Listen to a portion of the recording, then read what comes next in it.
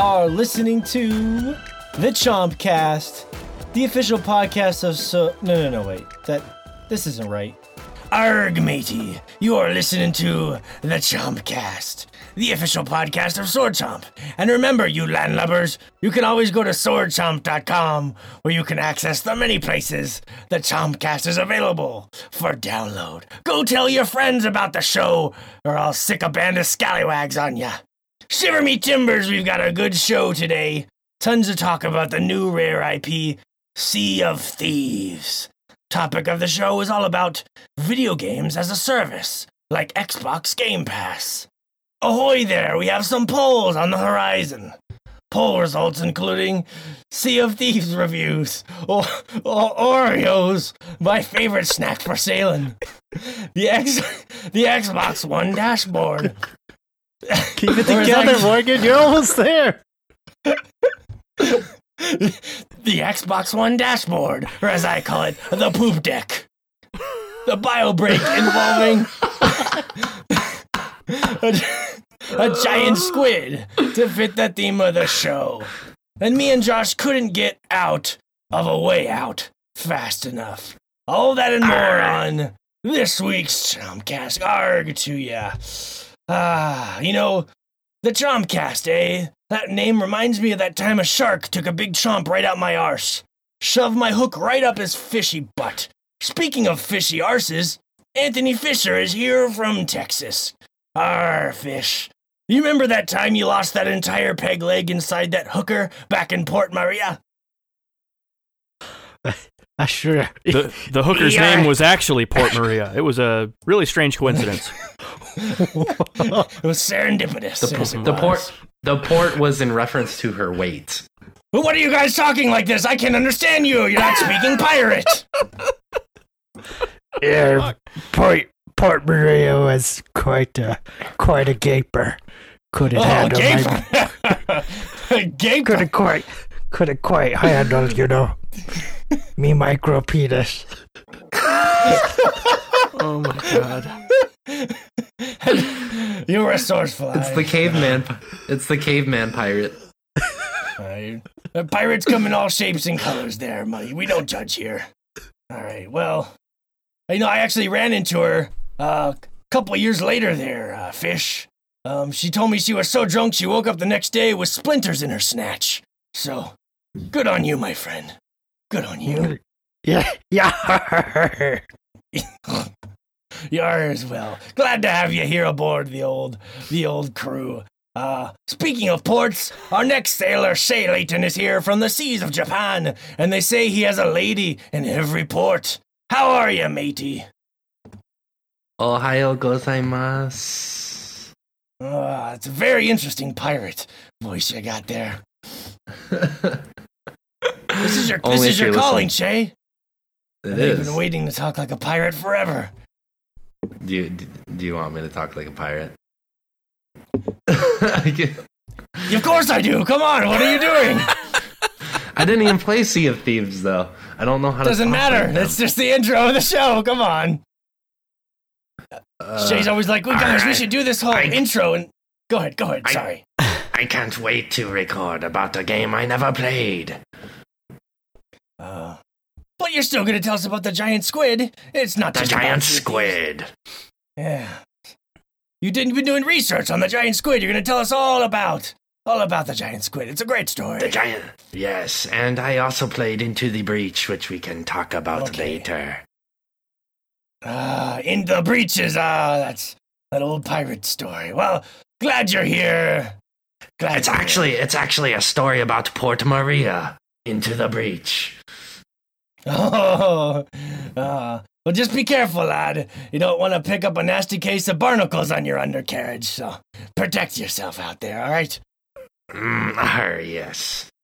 All right. Well, that worked well enough, I guess. The next old salt, drifting all the way in from the tides of Michigan, Joshua Fowler is here.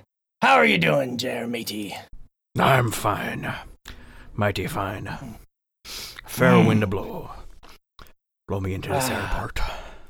You're like You're like the wise. You're the wise pirate of the crew here. I could, salt in your beard. Salt in your beard from lots of travel. And not dried cum flakes, I'm sure. I'm sure of it. Oh my goodness. Nothing? Come on. You guys don't leave me hanging with this stupid voice. I need you. We leave you hanging with that stupid voice every week. All right. The voice is done. We pretty much made it. We made it. Hey, I was fully committed. Yeah. All right. I'm fully committed to this gig. All right. We did good. Mainly Morgan. Yeah. You know what, Morgan? I'm gonna give you applause for sticking with that. Good job. You always push this like, guys, we should do this next show in a weird voice. I'm like, all right, I'm gonna give Shea his wish. I'm gonna just talk in a weird pirate voice the whole intro. You did good. I'm proud of you. All right. Nice awkward way. No, I of course am Morgan Barnes from Montana. I am Captain Morgan from Montana. And sorry, I want to do that last part of the voice. I stopped the voice, but I wanted to bring it back for a quick second. Sorry, you can always bring it back. You can always bring it back. Fun show today. Yes, that is the topic of the show, and now my voice. Good thing I have a cold Dr. Pepper here, because that pirate voice does fucking shred your fucking vocal cords up. So, but yeah. So, one thing I want to tease right at the beginning here, as we kind of catch up, I want to say I'm not going to be able to really talk about Far Cry 5 this week because I want to save that for next week. I mean, we have a weekly podcast, so there's really no point in blowing our load too early in these cases. But I will say this, because a lot of people have been messaging me about Far Cry 5, is that it's one of my biggest surprises, and that you guys know when you're really addicted to a game and you feel like it just scratches that weird like a weird tickling in your brain. It just scratches that itch, as they say. So you mean that tumor? That tumor you've got growing in there? Yeah, that's it, Josh. Yeah. Scratches the tumor. Scratches that's exactly what it was. Little itch it's causing in there. Yeah. I'm sure it's benign. Cut the tumor out. Cut the tumor out. Fish knows all about tumors. From the last podcast, we learned about that. Yep. But no, I was just gonna say that I feel like if that little tickling sensation that certain games can get in the back of your head, then in this case it's like I have a full grown clit in there, and Shea is just downtown on me. He's licking, he's sucking, he's flicking, he's doing everything he can. Whoa! What the fuck is going on? What? Jesus Christ, Morgan. It's just a metaphor. There's nothing gross about that. Come on, it's the female body. It's beautiful. Fucking hell! hell! The tumor turned into a clitoris. I don't know. It wasn't a tumor. I don't. Stem cells gone wrong. Josh turned my beautiful clitoris into a tumor somehow. It was never meant to be that way. By the way, you should probably get tested for HPV. It's not. Josh, 98% of the American population has HPV. Uh-huh. So you can't even really get tested for HPV. Yeah, Yeah, I'm buzzkilling your joke with some science. Yeah. You're welcome. It's probably worth it though, just so the people know. Awareness, HPV. Yeah. Awareness. So just so the American population knows who's listening, who doesn't already know, 98% of you have HPV. Most of it is not harmful, but there are a few strains that can cause cervical cancer and testicular cancer, and there are a few that cause herpes, but most of them are harmless, and you can't really test for it. So your lesson for today is always wrap up. Always. Morgan Barnes. Yeah, always wrap up. Winter is coming. This that's captain's already said. That's what we call HPV here at the Chompcast. Winter, yeah. Oof. But yeah, so my teaser for this show is to stay tuned next week, because I have a surprise, as I think Far Cry 5 might end up being one of my favorite games of all time. And if I had told you that before the year that those words would come out of my mouth, I would have called you a crazy person. So that's my tease for the show, as I've been playing tons of Far Cry 5. More on that next week. But this week, it's all about Sea of Thieves. And the topic of the show, of course, that we mentioned was sort of games as a service, which was basically just inspired. And I'm glad you guys were cool with going along with this because we got a big response on the Instagram. And the basic idea was just this Xbox Game Pass thing they rolled out is sort of like the new wave of desperation from Xbox to try and gain some ground on, maybe not gain ground on PS4, but you know what I mean, try to get itself back in the game by basically offering you a bunch of their games for $10 a month. And it's a really brilliant idea. It's sort of like a Netflix version of video games, but better. So that was the topic of the show, like how you guys feel about that, and that can see, because there was the PlayStation Now is the same idea, but it's a little different. It's all streamed and it's mostly older games, but it's still pretty cool. If you pay for the service, you can stream a bunch of classic PlayStation 3 games. And that's pretty awesome. But Xbox Game Pass takes it to the next level. I'm playing Sea of Thieves for free until that trial runs out, and I'll be paying only $10 a month. And that's incredible because there's a bunch of games on there. So this seems to be an interesting way for the industry to head for people that don't have a lot of money, as well. It's a really cool thing. I mean, if they can sustain the business model, I am deeply fascinated by this. So my opening takeaway here, and I'm going to start passing this around, and then we'll get to some comments from our community, which, by the way, if you want to check out our community at SwordChomp on Instagram, I do a topic of the week every Thursday, and I try to take the comments, and we pick some of our favorite to read on the show and just kind of mix it into the conversation. But this is my opening takeaway with this, is that the Xbox Game Pass is a much better version of this than I'd ever played, because you actually just download the games with the pass, as opposed to that PlayStation Now, if you remember, that's streaming. And if you have like a bad internet connection, or you can get the picture can get kind of fuzzy. Yeah. There's also delay in that stream as well. Yes. And this is just basically a free pass to download a bunch of various Xbox. And Microsoft is claiming a lot of their brand new first-party titles are going to be on there, and Sea of Thieves is like their proof of concept, which is fucking crazy. I don't even know how they're going to make money off it. That seems too good to be true, in many ways. So that's my takeaway. It seems too good to fucking be true. Like, what's the fucking catch here, right? I don't see it. I don't get the catch, and that's the way I feel. Well, speaking of which, Josh, how do you feel about the idea of games as a service, like Game Pass or PS Now or what have you? I like it just for cost-saving reasons. I mean, it's one of the reasons I've used GameFly for such a long time, because that kind of allows you to play games as a service and not have good internet. It's a little more expensive and also less user-friendly because you're sending stuff back in order to get your next game and stuff. But is just for cost-effectiveness is really nice. As long as you don't mind waiting, a little bit, because they're always going to have supply issues with the new releases. So, which is kind of like Redbox too. They can have supply issues as well. So, yeah. It's just. But you're right. That is more of a games of a service. Oh, I'm sorry. I didn't mean to go. No. Yeah, I feel like that's kind of a nice middle ground for a lot of people, because I saw a few comments on the Instagram, and one I'll read once we get to them, but basically mentioning how what your connection is at home is a huge deal for any of these services. Well, you just naturally segued into your own question. We might go ahead and read it. Go ahead. Go for it. Yeah. That was a perfect segue. Perfect segue, Josh. There we go. Set yourself up. Dova Fett says, as someone who lives in an area with trash internet, I need physical copies. I can't afford to live in a more urban area with faster speeds. The area I live in is pretty populated, but ISPs won't push their faster speeds out here.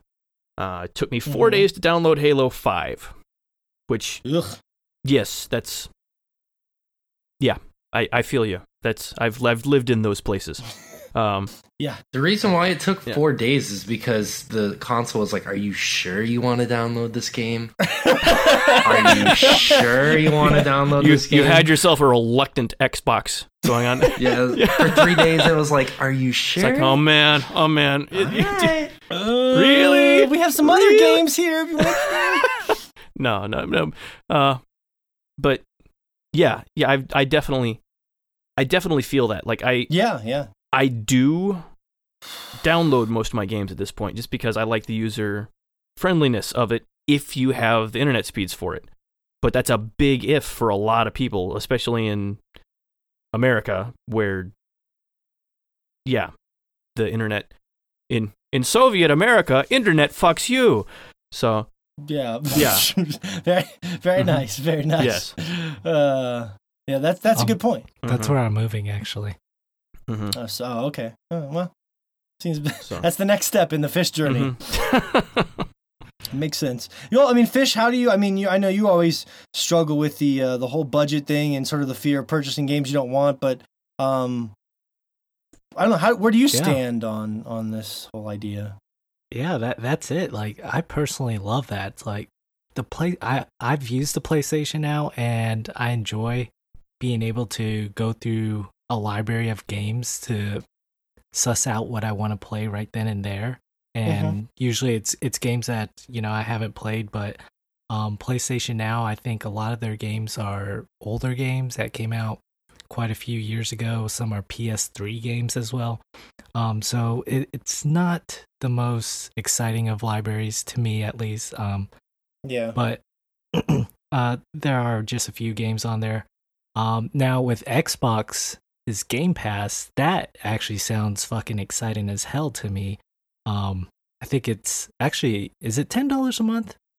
You after the trial's over, it's only $10 a month. Yeah. God, I think the PlayStation Now is $20.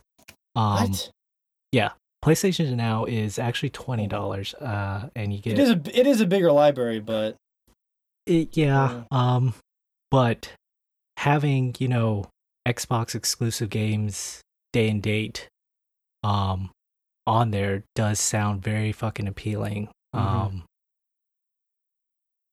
Having Sea of Thieves, as soon as it releases on that service, it's almost like, I guess, it's almost like if you had like a HBO Go, or a service with HBO, just to get Game of Thrones, all their Game of Thrones, yeah, it's worth it to you to go ahead and get that service just for that show. Whereas like it looks like with this, it's for if you like the Xbox exclusive games, then this would really pay off, because $10 a month is, you're gonna end up paying $120, and that's essentially, if you're buying games as they come out, 2 games. Well, that's funny because the bagel one actually said on that note, Fish, he said, smart move on Xbox part. I may invest $10 a month times 12 equals 120. So if you did do a full year, it's $120. The price of 2 full games, which is pretty much all I buy on Xbox every year anyway. So basically his rationale is, even if you got it for a whole year, that's only as much as 2 games, which is Xbox library is pretty weak so far. So it's one of the. Yeah. So you can try a bunch of games or buy the 2 games on Xbox, and Yes. Which I think honestly it is. Go ahead, Fish. I don't want to interrupt you. Go ahead. Yeah, and having just a whole bunch of it depends on how their library is going to be. Like, if they're going to rotate out games, I don't know how exactly their service is going to work, but if their library just continues to build and build with all these games, and you could play them throughout the year, like I think that sounds very appealing to me, and I'd imagine to a lot of people, especially people who already, have a Netflix subscription. They know how it works. They find what they like, and then they stick with it, and they feel satisfied, paying the $12 a month or however much they're paying for Netflix. Sometimes the secret to these things is that you forget you have it. So then, like, 5 months down the road, you're like, oh shit, I had that subscription. They've been sucking me dry, those brilliant bastards. So that, I just probably answered my own question. That's probably how they make all their money. So exactly, yeah. I mean, all they really want is subscriptions. That was Xbox's business model for years there, because the process to cancel your online subscription for Xbox was just the most ridiculous thing there. You had to get, birth certificate still is, notarized and send them a blood sample in order to get your Xbox Urine Live account. sample, Yeah. They're like, they need some backup of your semen just in case. That's weird. I had to send a stool sample. Oh. Yeah, that's normal. Right? Yeah, I think you canceled a little bit after I did. So they probably their policies really went downhill. Yeah. I want to throw it to Shea here in a second, but I wanted to say that on that note, Josh, God damn it, you threw me off with the stool stample thing. It was the so stool perfect. stample. Oh no, it was. I love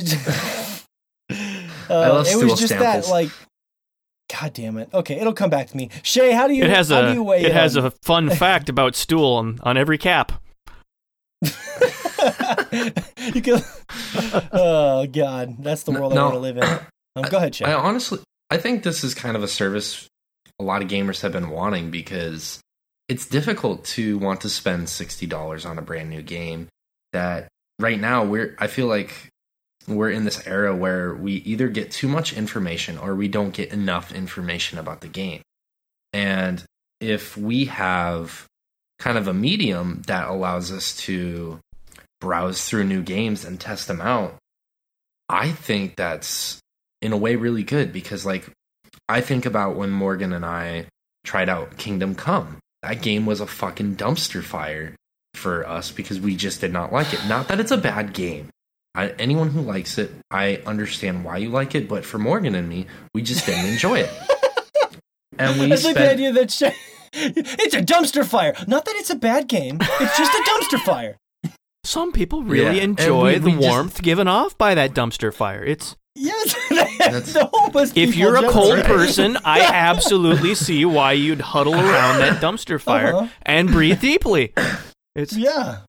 Smell too. You can huff the smell of dirty diapers. But Jesus. The dumpster by the daycare.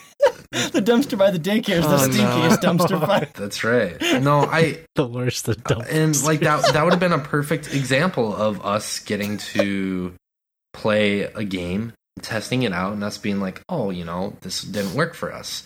In theory, it's really good for us as a podcast because we want to play as many games as we can, so we can talk about it for you guys and with you guys. But at the same time, it's an expensive thing because we aren't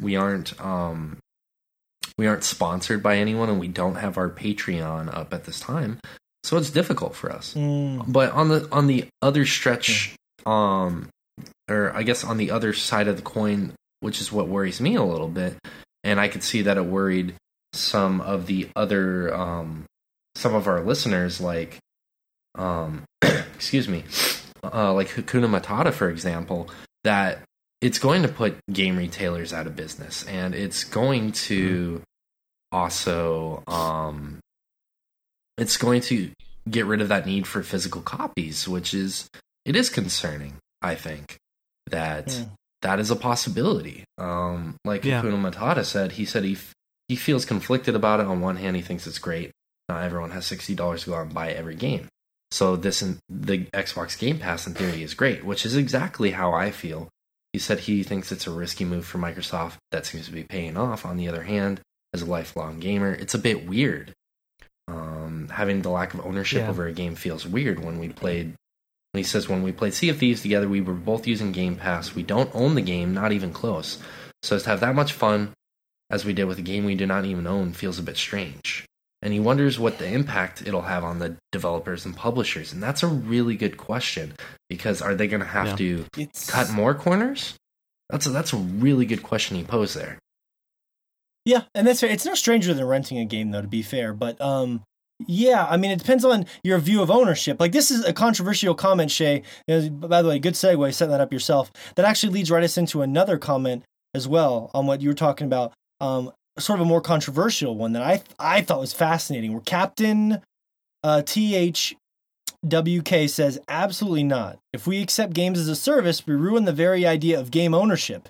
In my opinion, there's nothing more gratifying than stepping up your gaming setup and seeing an impressive collection of games on your shelf, drawer, etc. Now, that is That's interesting to me because I've fallen away from that world. I still keep a collection of my very favorites. Like I have a copy of Donkey Kong sitting in here and Final Fantasy VIII. And like I keep a couple of my classics, and they kind of help decorate my little podcast room. But in general, I've kind of moved away from the idea of needing a physical copy of a game. Like as I've gotten older, it's just more junk. I usually trade them back in. If I buy a physical copy, I trade it in for credit or what have you. And I don't feel that way, but I know a lot of people do. Like as someone who lives on Instagram with our community, I constantly see people just like posting their pictures of their $70 and $80 collector editions of things. I'm like, wow. I mean, that's cool that some people really enjoy spending their money on physical stuff, but for me, it's just more stuff. And that's just person to person. Just I don't know. Probably. Like personally, I would rather download copies just for the ease of use type thing, and then go out and buy their T-shirt or something. Just because that's kind of support them another way. More my style instead of getting like some of the collector stuff. But a lot of that's, like you said, just space reasons. It's more stuff.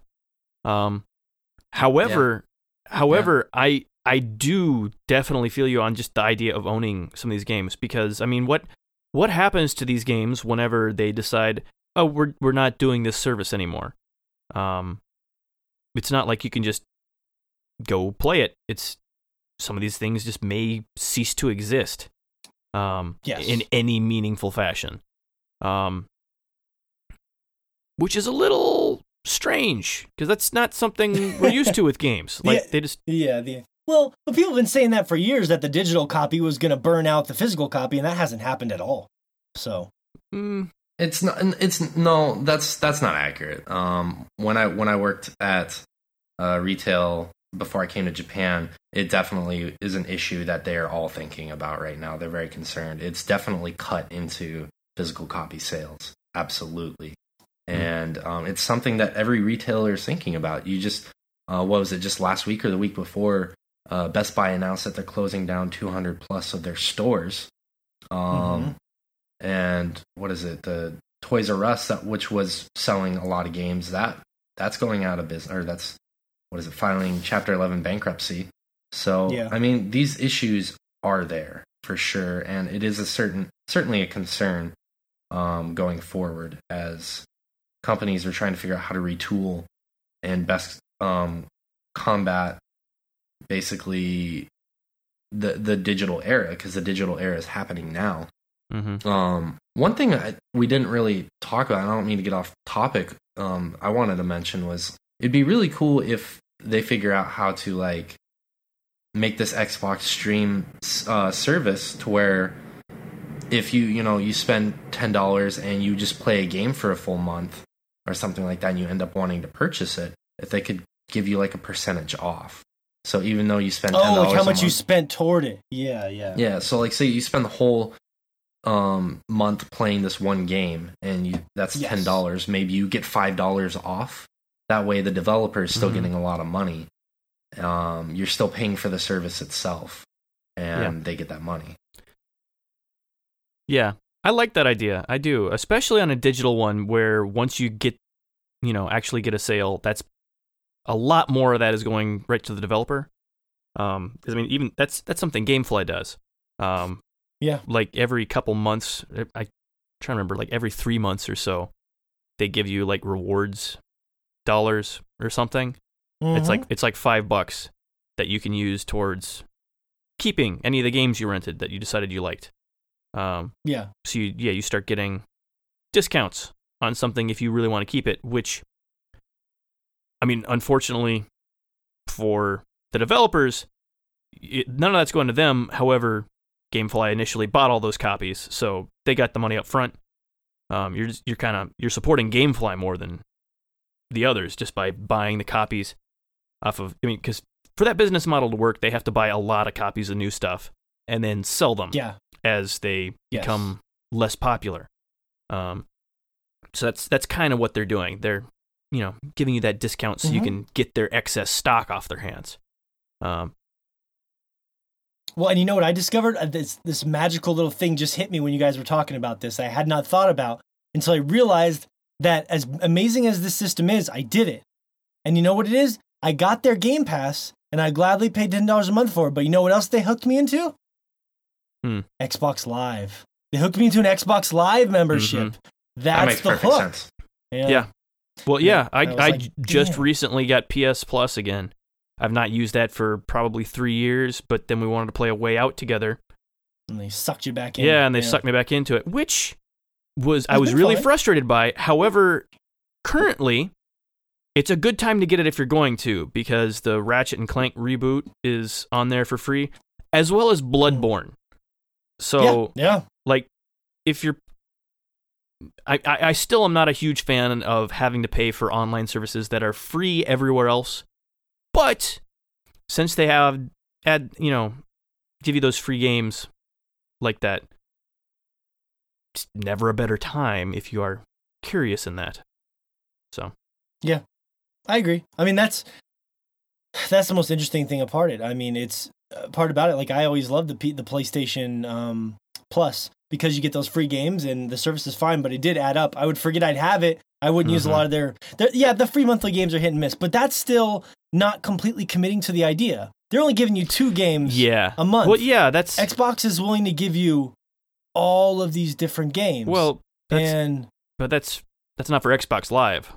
That's for the other Xbox service. So, well, yeah, Game Pass. Yeah, that's what I'm saying. Yeah. So Game Pass is willing to give you all those games, but the PS Now is different. It's not technically. Yeah, it'd be like if they gave you free games with Xbox Live. That would be like what you're saying. Yeah. So it sweetens the deal. So it's very different and an interesting way for them to compete. And I will fly through some other really cool comments here. Hold on, just to correct you, games with gold actually does exist, and Xbox does give you free games monthly if you have an Xbox Live subscription. Okay, so they do give you with you. Okay, I wonder what those are. Oh, I bet I have seen those on there. I just forgot. Yeah, I think you're right. I think this month it was like super hot or something like that. I think I remember seeing that on there. So they're doing it too. So right now, Xbox actually has far and away the better idea because you download the game, there's no streaming, and it's more affordable. The problem is they don't have a great library right now. I was looking through all those free games and I was like, and there's some 360 games on there that are good, but I was like, man, like this Halo 5's on there. Ugh, could not care less. Do I want to play, Halo Wars 2, Tomb Raider? It's not even the better of the 2 Tomb Raiders. It's the well, we don't need to get in that debate right now. But the point is, their library is still not great. So they have to give you this amazing service to try and make up for that. But it's so nice. It really is. And if they live on that promise, if they give you everything new, like Gears of War 4's on there, Halo 5's on there. If Forza Horizon is weirdly enough not on there, which I thought was strange. But if all their new first-party games, Cracked and all that stuff come out on there, that is incredible. And Sea of Thieves is the game. Did you guys see that Sea of Thieves? I sent you the link. It's the biggest selling first-party Xbox One title. Fastest selling Xbox One first-party title. So that's pretty cool. Yeah, definitely. What was I going to say? One thing that I know some people are really concerned is developers just not making a lot of money off this. But the thing is, we thought that about the whole Netflix model for years. And Netflix is doing incredible right now. So I think it would take like a few years for them to kind of reap the benefits. But as they get it going, I think that developers will benefit from that. It will just take time. Like yes, and part of the reason that it's hard to say how much developers are getting from this is because they really can't disclose that. Because if any competitors came up and wanted to also license that stuff, you don't want to tell them exactly what you're paying somebody for an exclusive deal, so they come up and, offer the absolute minimum amount more in order to get that, snipe that deal from you. So a lot of these agreements are going to kind of be hush-hush, so it's going to be hard for us to tell what we're giving to the developer. But I have to imagine that they're not signing up for this and just throwing money away. Like there's got to be enough incentive for them to want to be a part of this. So yeah. I think these developers are.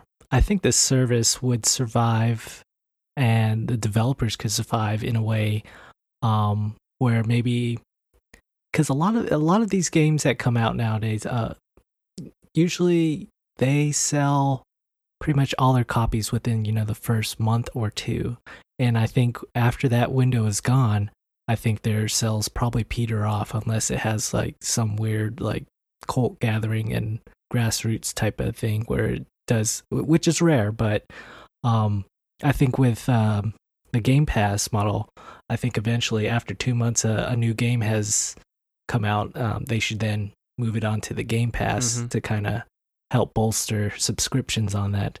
And I think that would be a smart way to kind of keep the developers able to make money directly off of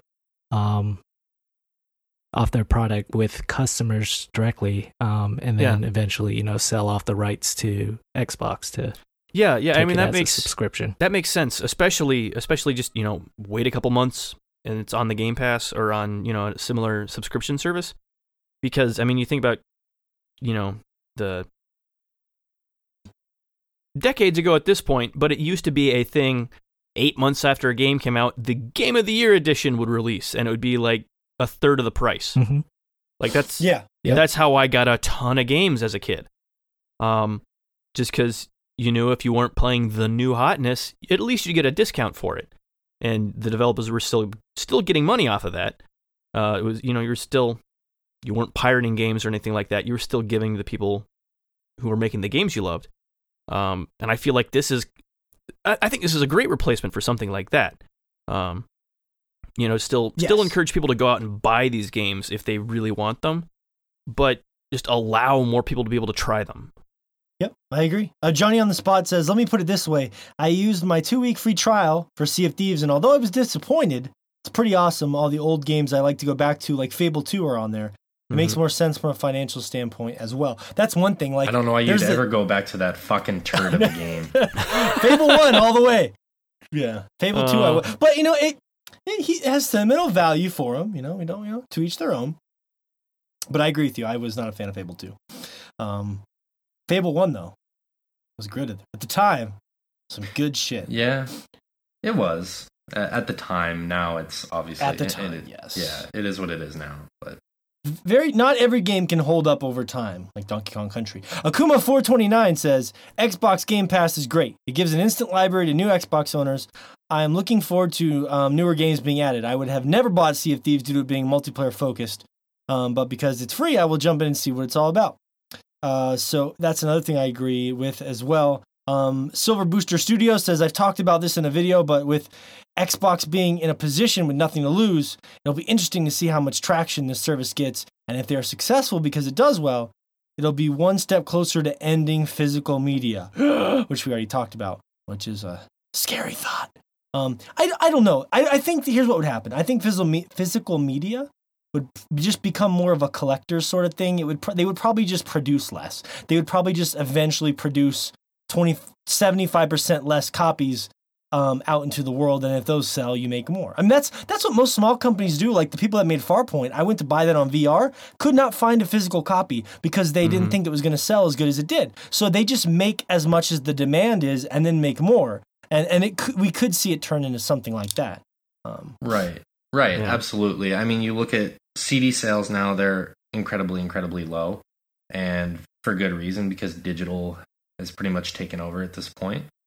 But at the same stroke, CDs are still made, and they're making LPs now, records still, and those are for the hardcore fans. So they just make a limited number for people and just go based off that. So like those copies are still there and able to make some money, if they make money at all, realistically, because I don't think they make much money off of physical sales anymore. It's just for those hardcore fans, and then digital is still available for the general populace. Yeah, I think that's more about just maintaining your fan base. Like, just give them what they want. And since most people don't want that, there's no reason to print a ton of copies. Like, I mean, that's... Yeah, exactly. Yeah. So. It's just demand. Well, that's the weird thing, right? The interesting thing about this, if Sea of Thieves is the first big real example that has everyone talking about this Game Pass thing, right?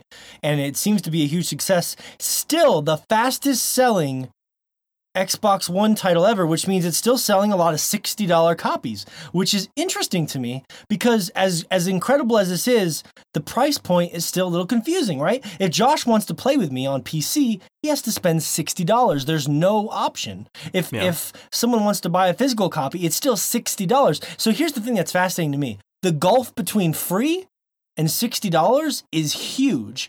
Yeah. And it's just some weird arbitrary thing. Well, if you sign up for this, it's free. If you don't, go pay $60. And it's still selling. So the whole thing is just weird, right? That's weird. Yeah. Yeah, and especially with this game. I mean, that's something I guess we can start getting into here a little bit, but the way the gameplay in Sea of Thieves works, it seems like it's a free-to-play game. Like, it really does. Like, the grind in there is a super long-term grind. Everything you unlock is cosmetic.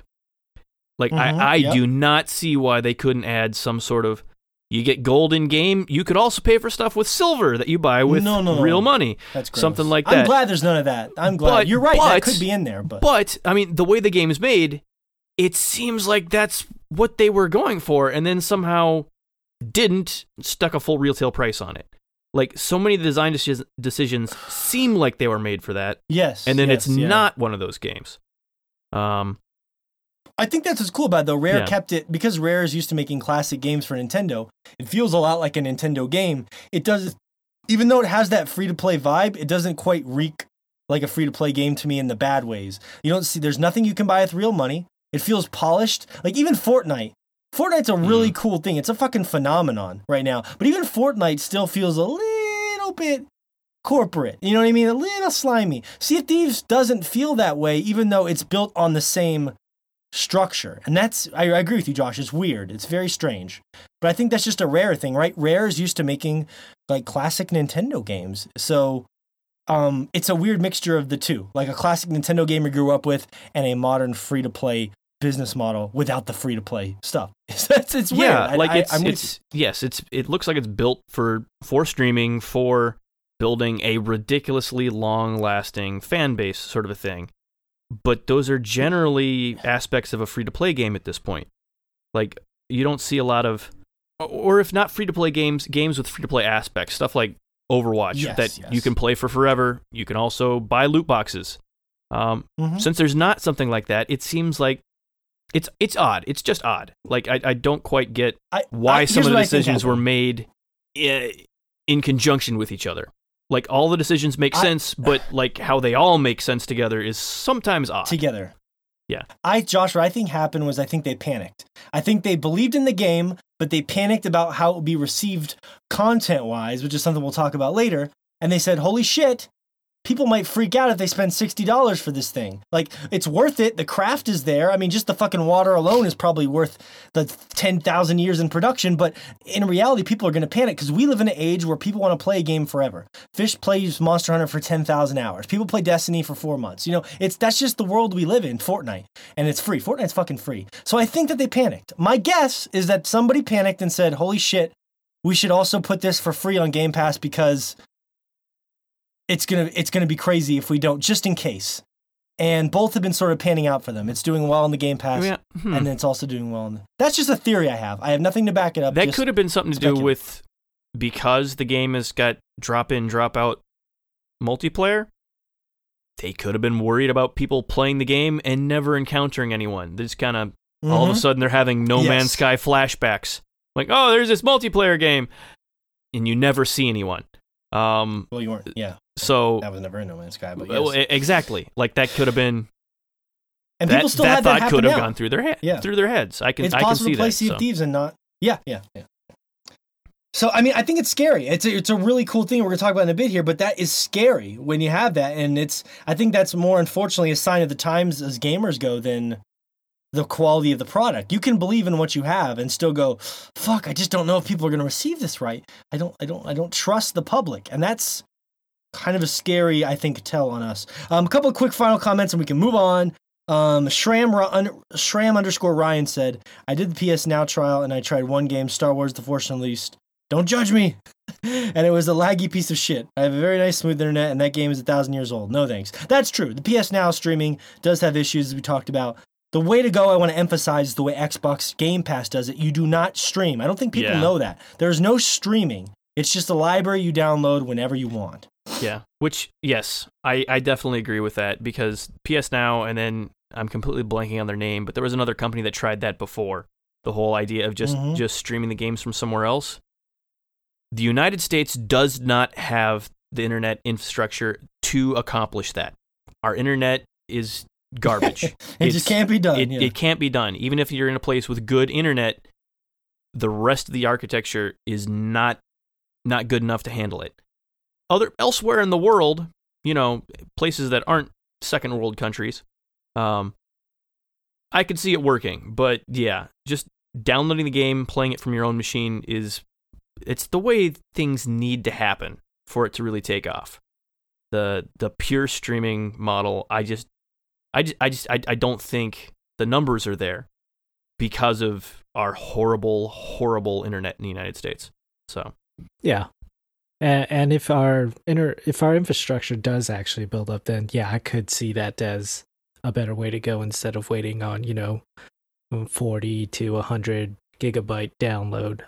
Even then, though, if we do have that better infrastructure, I think a lot of gamers would opt for just downloading the game. Yeah, the download would go faster if the infrastructure got that good, right? Exactly. So yeah, streaming wouldn't make as much sense other than actual hard drive space if you had an issue with that.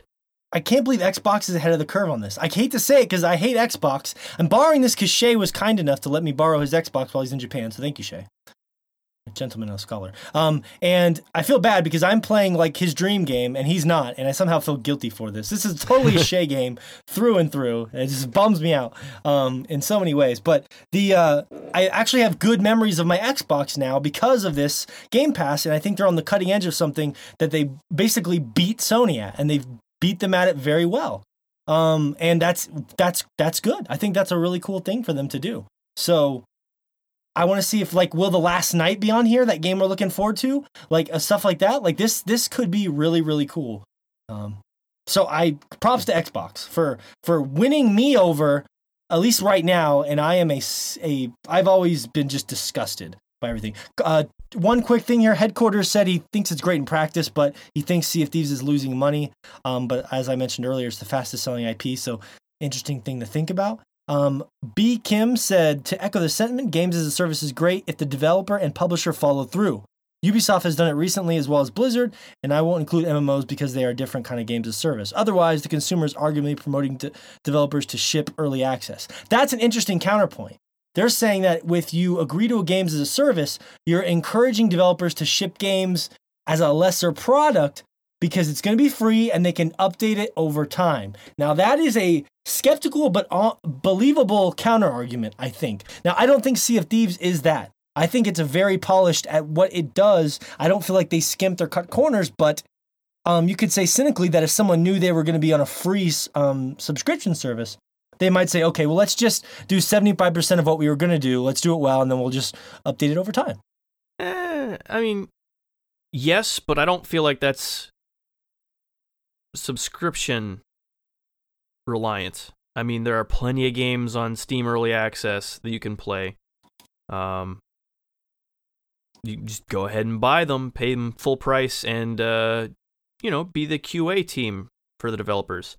Why not? I don't feel like this is just related to a game service. I kind of feel that's true. I feel like that's the way games have gone in general in the last decade. I mean, even you buy a physical copy and you put the game in, and there's immediately, a 20 to 50 gig day one patch on everything. It's just the way I feel like games in general are going that direction. So I don't know if the subscription model would really encourage that more than it's already been encouraged. But I mean, it's possible. So yeah, interesting countering. Frimbot says, I downloaded the trial and I think I'm going to stick with it. I intend on playing for a Crackdown on the service. If you add up the $60 for both games, you're paying for the same for a year of Game Pass. And Nevertail Gaming said, everything in my life is a subscription, so it just makes sense. And that's truth, right? Mm-hmm. Half the shit we have is subscriptions anyway. Why not? Sign me up for something else. I actually had this true story. I had to go to, I had to cancel so much stuff. My finances were awful. And when I sat down and looked at it, I had like 7 or 8 things that I had signed up for monthly fees at, and I just forgot about them. And they were just sucking them out. Showtime, HBO, PlayStation Plus, like just everywhere, Netflix. And they sound like small fees, but like when you add them all up at the end of the month, it was like $70 or $80. And it was insane. So I learned my lesson and I really cut back on that. So yes, subscriptions have become our way of life, but be careful. The reasons why they've become our way is because it's very easy to forget about them and they can suck a lot of money out of you. The more you know. Chunkcast. Anyways, or if you're wealthy, just sign up to everything and have a great life. So moving on casually, I want to briefly talk about some Sea of Thieves with you, Josh. Be the topic of the show. And we did, I think, a pretty good job of setting it up there. And this is an interesting thing because Rare hasn't made a game in forever, obviously. Of course, I know they did like the Perfect Dark game on the 360. They're famous for the Donkey Kong Country games I've been playing a lot of over the past couple weeks. But they pretty much dropped out and they haven't made a game in a long time. I should have done my research. I don't know how long it's been, but it's been a long fucking time. People know that. So this is their big, brave, multiplayer pirate adventure role-playing game. And it has kind of taken the world by storm, even though it's been pretty, I'd say, controversial in many ways. Poor Josh. This is a good story. Josh, I wanted Josh to play this game. Fish. I tried to get Fish into it, and he was like, no, I'm not feeling it.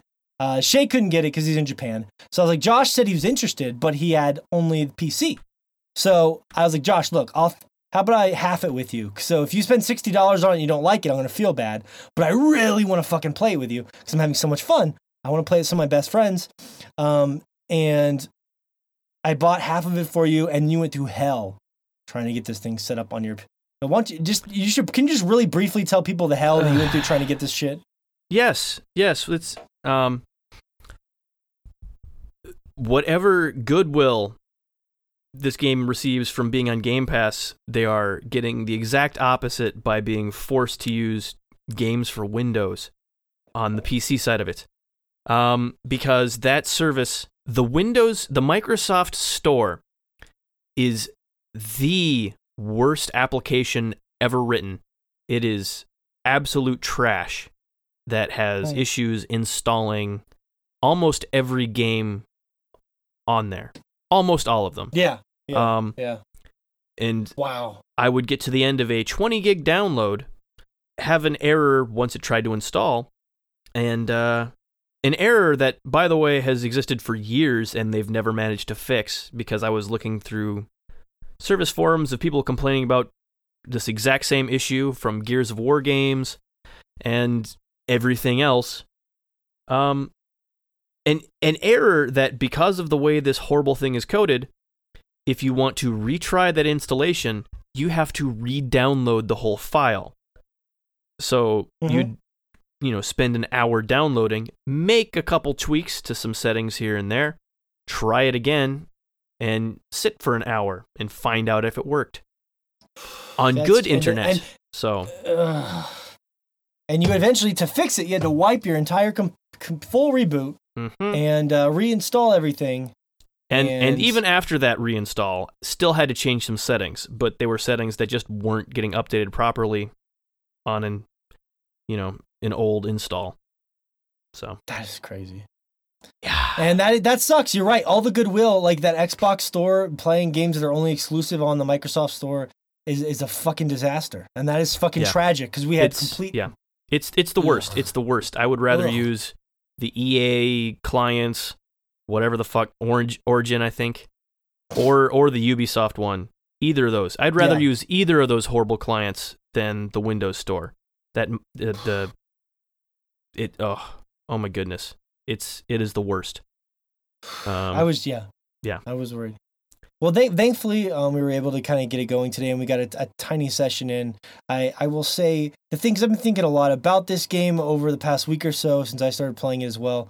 I think the reason it really, really has been working for me, I had some good luck, which I'll tell you guys about. But I feel like for a game like this that thrives off of being sort of a simulation, like puts you in the role of the pirate, work as your friends, you have to look at the map together, and you can drink your alcohol while you sail, and you literally will sail from place to place and put up the mast and all this stuff. Like, for these kinds of games to work for me, they have to really nail the little details. And they do. I like all the little stuff, like the way the water moves and looks, the way, like, little details, like if you're in a storm, your compass will go crazy. The way it feels when you're rolling up the sails, the wind, like all the tiny details, are great. They feel like a rare game, like a classic Nintendo Rare game that's very polished. And that's, for me, I think that's why it's working, because yes, the cynical person, it might be a little boring to them to sail from place to place looking for treasure, if they're used to an action, like a very intense sort of shooter. But for me, who really gets into that nerdy fantasy of role playing, all the little charming details like help sell that experience for me. Yeah, well, it's a game that is completely willing to just leave you to, just have downtime.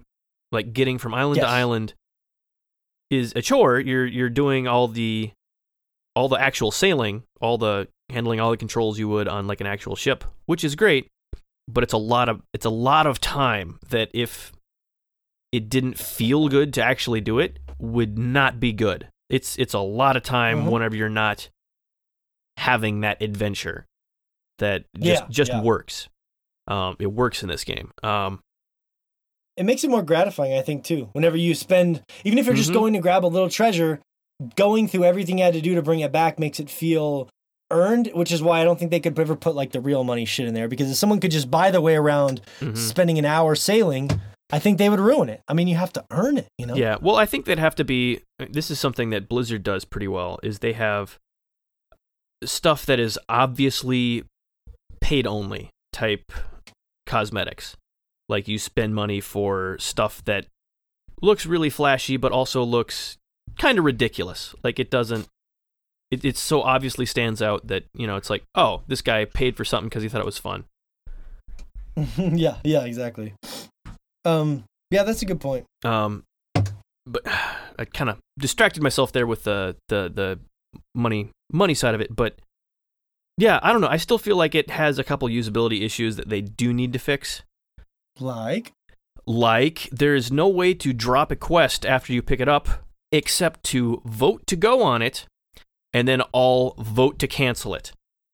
Gotcha. Yeah, it's a dumb user interface thing that, like, it's why that's such a simple thing. Like, if you picked up a quest, then decide you don't want to go on it, just allow me to drop the damn quest. Like, yeah. Why is that not a button? It randomly generates. Like, all the pieces of treasure maps you have are, like, for example, I remember I turned the game off once with 3 treasure maps that I found, and when you turn it back on, it's all gone. It's like a new wipe.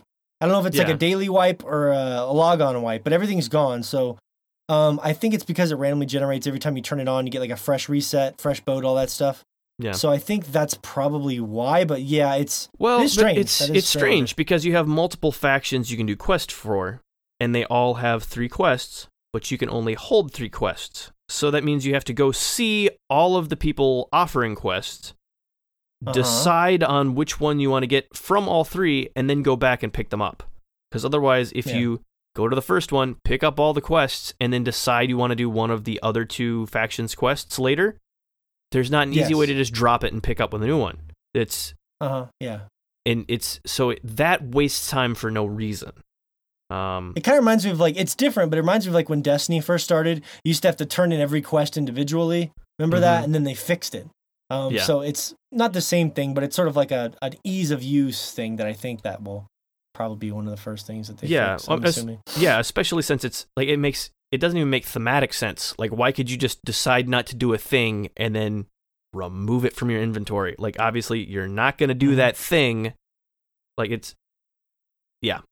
Yeah, and it's funny because I didn't even thought about that until I played with you, because I had just been using all the quests I picked up. I had never even tried to get rid of one until I played with you, and I was trying to get rid of one of my good ones to do a smaller one, or vice versa. So I thought that was kind of funny. I hadn't even encountered that just because. But yeah, no, and it's a game of stories, and I hope this weekend, Josh, if we get a chance to get on the galleon with 4 people, that we have some cool stories. because it's a game of just little moments and cool stories. Like I was telling you, the first time I got on, I got pretty lucky. I played with one of our listeners and friends, Akuna Matata, good friend Ryan, and I also played with Rich, our good friend from Destructoid, who gets on the show from time to time. And Rich's story was funny because he actually hated the game, and I convinced him to play it again because he said it was just a grief simulator, basically, and he had played it for an hour and he died and he hated it. And I was like, dude, just give it another shot with people. Don't play it alone. And sure enough, he played with us. I took some videos. I'll try to get up on the site next week, or the Instagram next week. And he said it clicked. It finally clicked. I don't want to ruin some of the things he did because it might happen to you guys down the road. And they're like, aha moments that I don't want to spoil. But playing it with us and working as a team, and he figured out these riddles. So some of the treasure maps will have riddles. And as you land on the island, when you land on the island, more of the riddle appears on the map. So it's like a growing, changing treasure hunt. And he was like, we were having him figure them out on his own and working together. And it was really, really amazing. So he said it clicked for him with people, but he hated it by himself. And also the first time I played it with our friend Ryan, he was super into it. And he's a great pirate to play with. But like I had the perfect experience. Like the first treasure chest I found, I dug for it and found it on the first try on a beautiful summer day. I think you did that too, Josh, today. You dug it up on your first try, too. Every time I went for a chest, I got on the first try this time, today. No, you're just getting cocky. Every time I shoved my shovel, every time I shoved my shovel in the dirt, I was pulling up a treasure chest. It's pretty cool, Fish. There's there's this chest we dug up today. I need to name my shovel, just so it... You can buy some fancy... I think you can get fancier shovels, too, besides the one that we picked up this rare chest today that was worth a lot of money, but it was like a crying chest. And like when you keep it on your boat, it makes sailing back to the harbor difficult because it floods your boat.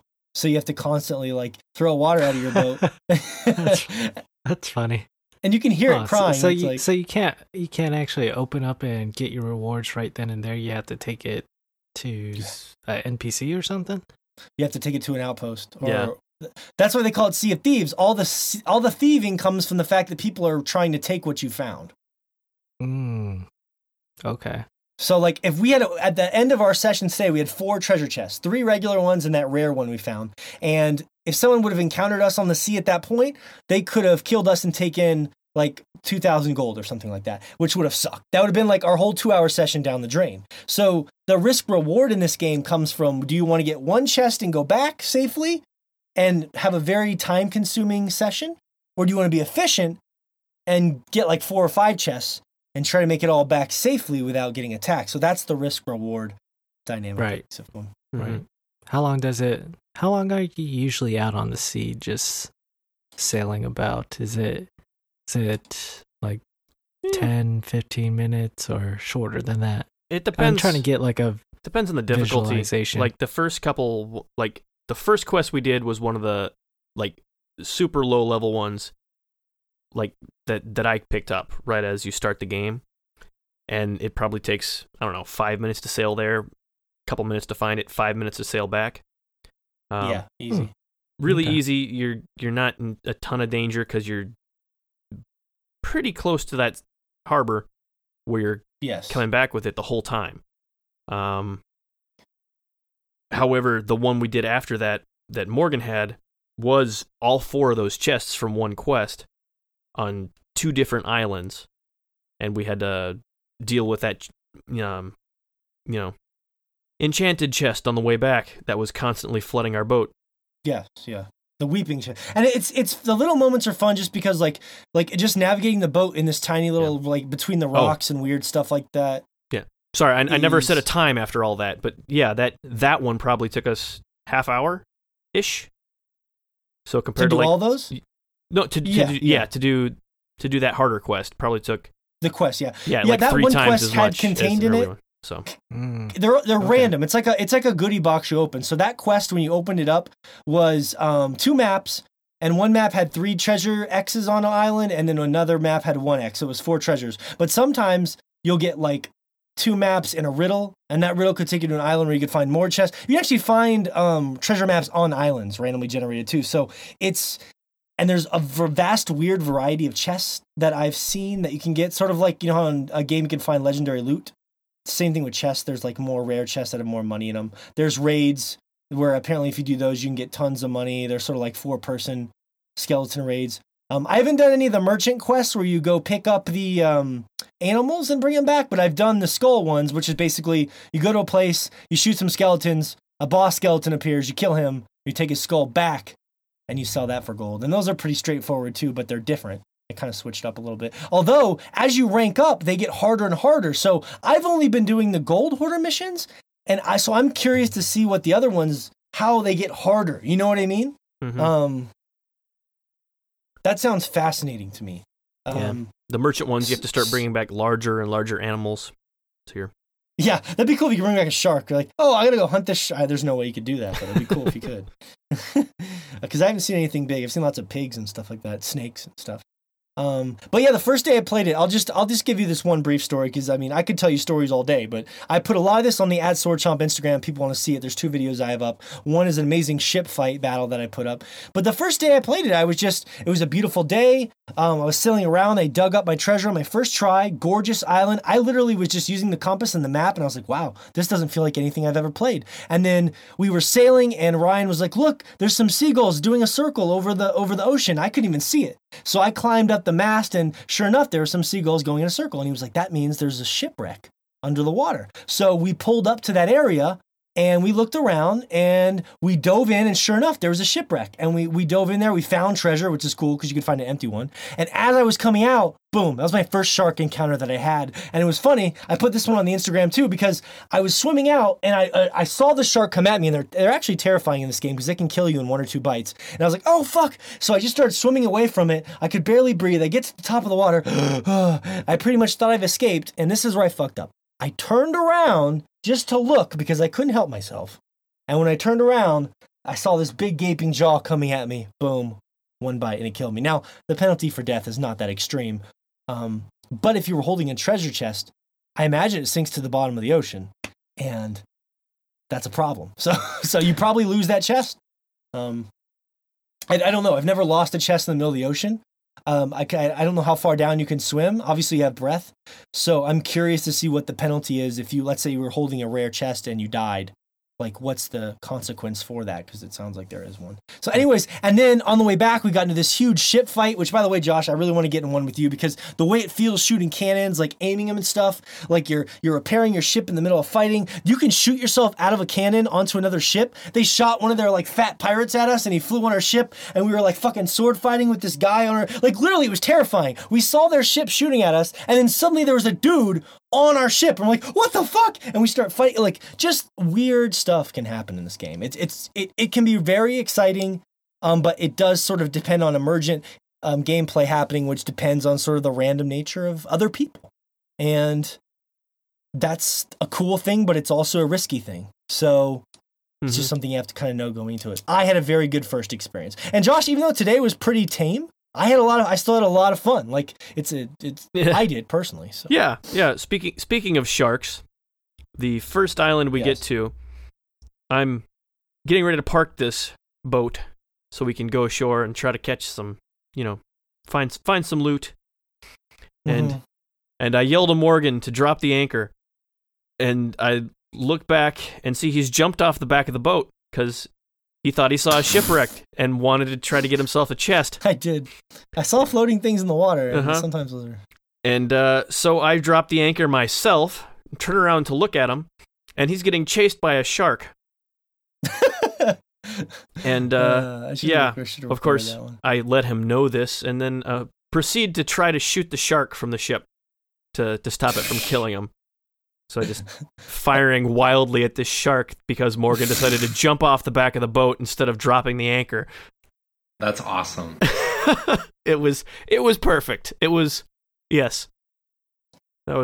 was funny. And that those moments are magnified. There was something else funny that happened today too. I'm trying to remember what it was, but like I was paranoid when we found the one chest. I was paranoid about taking it on because the rare chest, I was like, Josh, I don't want to put it on the boat because when we go get the other chest, it's going to sink our boat. So Josh was like, oh, just leave it on this island. I'm like, I don't want to leave it, man. I don't want to leave this rare chest here. What is something, like I knew it would be fine, but like part of me was just like, you don't pick up an exotic and just leave it on the ground. It's like, I don't want to leave this here, but that's the thing about the game. It's a very fair game. You can just hide your treasure wherever, and that's what we did. We just left it on a weird piece of island, found the other treasures, and then came back and picked it up on the way out. So, like, it's a difficult game to describe, and then just that every time you play it, what you're doing is the same, but your experiences will be different. And I want to run into a Kraken before I stop playing it. I want to get a lot of cool stuff. I want to get into some good ship fights. I want to get all the gear I'm looking forward to. I still have a lot of stuff I want to do. So yeah, I'm glad you got it, Josh. I hope we got to get it going this weekend. Hopefully we'll do a 4-player. So if you're not familiar with the game, if you're a smaller crew, you get on a tiny boat. It's called a swoop. And if you get a 4-player crew together or a 3-player crew, you can get on a galleon. Now, me and a friend yesterday actually did 2 people on a galleon. So you can do it, Josh. We could get on a galleon with just 2 people, but it's just a pain in the ass. It's a pain in the ass. It's to run. It's not fun. Controls are probably a whole lot farther apart than on the little ship we were running, which I could basically sail by myself, just not anything else. So, yeah. I think you mentioned it perfectly at the beginning, Josh. This game just lets you go, and there's not a lot. There's no tutorials. It's just here's a boat. Yeah. Not even that. Here's a boat. Here's the sea. Here's some maps. Figure it out. And they literally tell you nothing. Like nothing. Yeah, you figure out how to work the boat by seeing what objects you can interact with, and that's it. So, which is really nice. That's something that I really wish more games would trust you enough to do. Because the puzzles you'll figure out together. Me and Josh got this weird riddle today. We had to look up because we were like, what does this mean? It ended up not being anything super special, but the idea is there's a lot of stuff in this game you'll figure out together. So we'll spend some more time with it. Maybe we can hit it up next week as well. I know you've only got a couple hours with it, but the thing with me is, even though I'm madly addicted to it and obsessed with it, I can only play it when other people want to play it with me. So it keeps my addiction at a good level. If there's nobody that wants to play the game with me, I don't want to play it by myself. It's not happening. So, in which case, go play Far Cry 5, which is great. Moving on, I wanted to hit some of these quick polls before some of our other topics. They're fun. And Shea just messaged me and said, are we going to talk about Shining Force? Shea, you missed it last week. That was the Shining Force poll, man. God. But we can talk about it. You said you were saving it until this week, though. I will, yes. We can talk about it, I promise. Because the first couple polls, I think, will fly through pretty quickly. But people have been really enjoying it. So again, every Tuesday at SwordChomp on Instagram, I'm going to have a bunch of ridiculous polls. So you should vote, because it's science. And that's all there is to it. All right. Up first in the poll docket. The poll docket. I said critics are being way too harsh on Sea of Thieves. And most of the people said no. 63% said no, Morgan. The critics are not being too harsh. You are wrong. So I still disagree with our community, based off the idea of content. But I want to talk to you guys about that in a second. So I'm just going to tease that one. The next thing I said is, I like my Xbox, but the Xbox dashboard is still a train wreck. Or as I said at the beginning of the podcast, the poop deck. 75% of people said yes, the Xbox dashboard is trash. And they are right. And they're very, very, very right. Yeah, they had a bad thing going with the way the dashboard looked on the 360, and they've just taken that to its natural conclusion with the current one. Yeah. This natural evolution from shit to shitty. That's hilarious. I like how unanimous that one was too. And that's, I've come around on my Xbox, but that dashboard still sucks. The very fabric of an Oreo is composed of magic. 77% said yes, Morgan. The Oreo is composed of magic. So congratulations to all those people. That is my favorite snack. In magic. The whole world. Voodoo magic. It's mostly dead animals, and No. This lots of chicken blood in there. Yeah. What's that new wave shit you find in like protein shakes where it's supposed to be like crushed animal bones and stuff like that? I forget the name of that, but crushed animal bones. I have no idea what I'm talking about, so I'm just gonna move on from that statement. Anyways, yes, I've been obsessed with double stuffed Oreos lately. They're great for video games. They don't leave a mess, and you can wash them down with a cold Dr. Pepper. So double stuffed Oreos are the way to go, and you should add them in your life today. What the fuck? You can't wash them down with a cold Dr. Oh my god. You wash drink them down with milk, cold- asshole. No, they are delicious with milk. I'm not going to argue that. You're right. Damn. But I save my milk. What the fuck do for I my do cereal. this podcast with? It's money, Shay. I save my milk for the cereal. I wash them down with the Dr. Pepper. Fish, I got this one in there Because just for Dr. you. Pepper is just so affordable. Well, I get it at Sam's Club, so I get it in bulk. I really do. I'm kind of done with Monster Hunter World already. 50% said yes, and 50% said no. The first tie ever in the history Wow. of our poem. That's not so surprising, I guess. I mean, more casual players, less addictive players will probably have beaten the game and feel like they've got their fill of it and are done with it. You're done with it, No right? one You has told me you're done with it. Or you're no. pretty much done. Not yet. I don't know. I just keep going. You could log on every day and, just do 1 or 2 hunts and be good. I mean, that's what, an hour a day. What do you gain from doing the hunts now? Don't you have everything? No, well, actually, there's tempered hunts, and there's like 3 different levels. But in the tempered hunts, you get. I've yet to get one of these, but there's little gemstones that are specific to each weapon that use to augment your weapon of your class, and that further ups your damage, or you can add a slot to it. It's just a lot of customization that you can add, and those are very rare drops.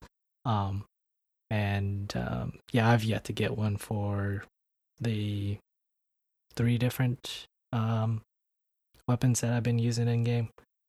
So it's just a rare drop, like you just have to do it forever and hope it falls, kind of thing. Yeah, pretty much. yeah. Yeah, and you do them from much difficult, harder hunts as well. But yeah, I kind of agree with like that 50 percentage on there. That's what you would have Wait, you answered agree yourself? You agree with the indecision? Is that what you're saying? You agree with the indecisive 50-50? Yeah, exactly. Yes, I'm on the fence as well, I guess, right now as far as quitting. But yeah, I mean, it's only been 2 months now, so yeah, or actually 3 months, I think. January. It Yeah. came out at the end of January, so Yeah. we're coming up on April here. So Yep. Okay. Did you know that Sea of Thieves is free on Game Pass? 59% of people said yes, but still, the fact that 41% of people did not even know they could play that game for free, that's a problem with the dashboard, and that's a problem with marketing, which is what made me think of the question. In fact, I knew it was on there, and I gotta tell you guys, this is a true story. When I went to the Game Pass store, it was physically not listed in any of the rows. I had to manually search for it after a friend requested it. So I don't think that's the case now, but that's how it was the first couple days. Shame on you, Xbox. Shame on you. It's like, come on, this is the best thing you got going. You're going to hide it. Anyways, those are some excellent polls. I did want to say this really briefly, and then I want to bring Shea in here for the bio break to kind of split the show up a little. I got a couple really good responses on the Instagram, and I promised I would read them, and I have to be a man of my word here, but they're incredible, so I actually wanted to. On Wednesday, I put up a video where I was basically frustrated with everyone saying, oh, Sea of Thieves doesn't have enough content. And I just said content a bunch of times like an idiot.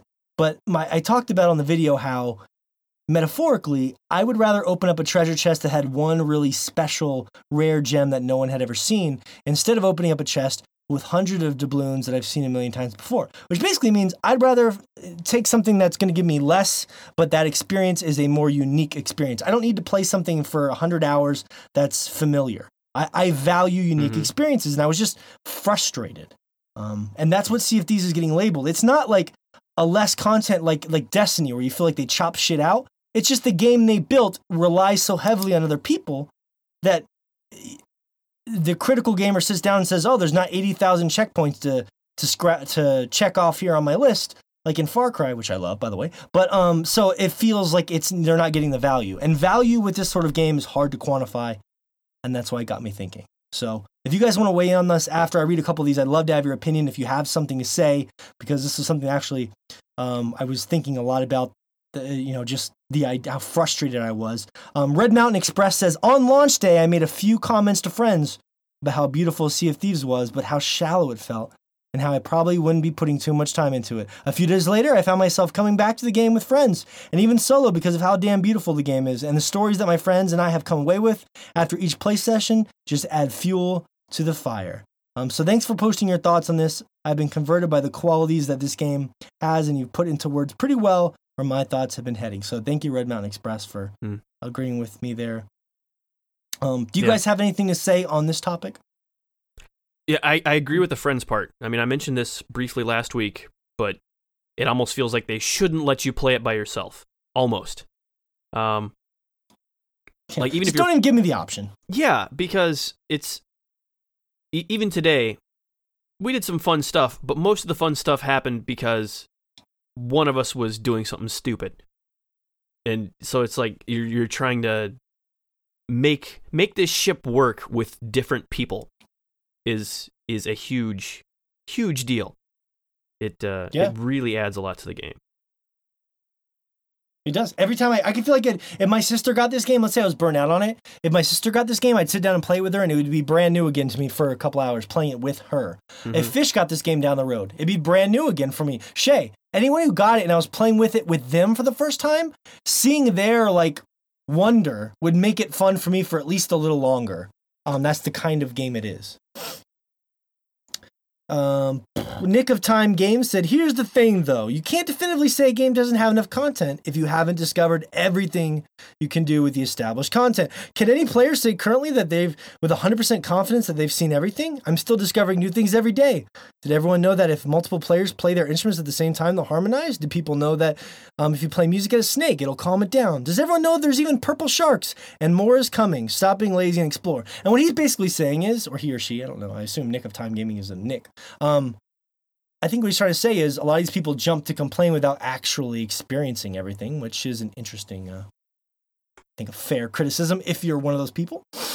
101 R. Smith says it's a challenge to define what is quality because everyone is a unique individual with different tastes and expectations, which is true. A game could get you 100%. A game could get you 100% worth of playtime, but if it doesn't have anything exciting or intriguing, then a player is going to feel alienated and drop the game. And that's true. Everyone's got their own idea of a quality. Like Fish and me talk about this all the time. Fish is always looking for value. Fish wants a game, and I don't want to put words in your mouth, Fish. I love to shove other things in your mouth, but I don't want to put words in your mouth. Thank you. Yeah. Would you think it's fair to say?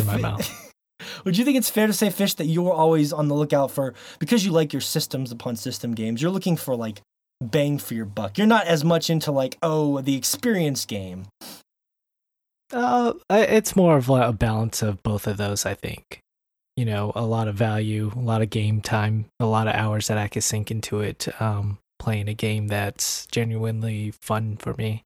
I tend to like that better. But yeah, it sounds like Sea of Thieves is more.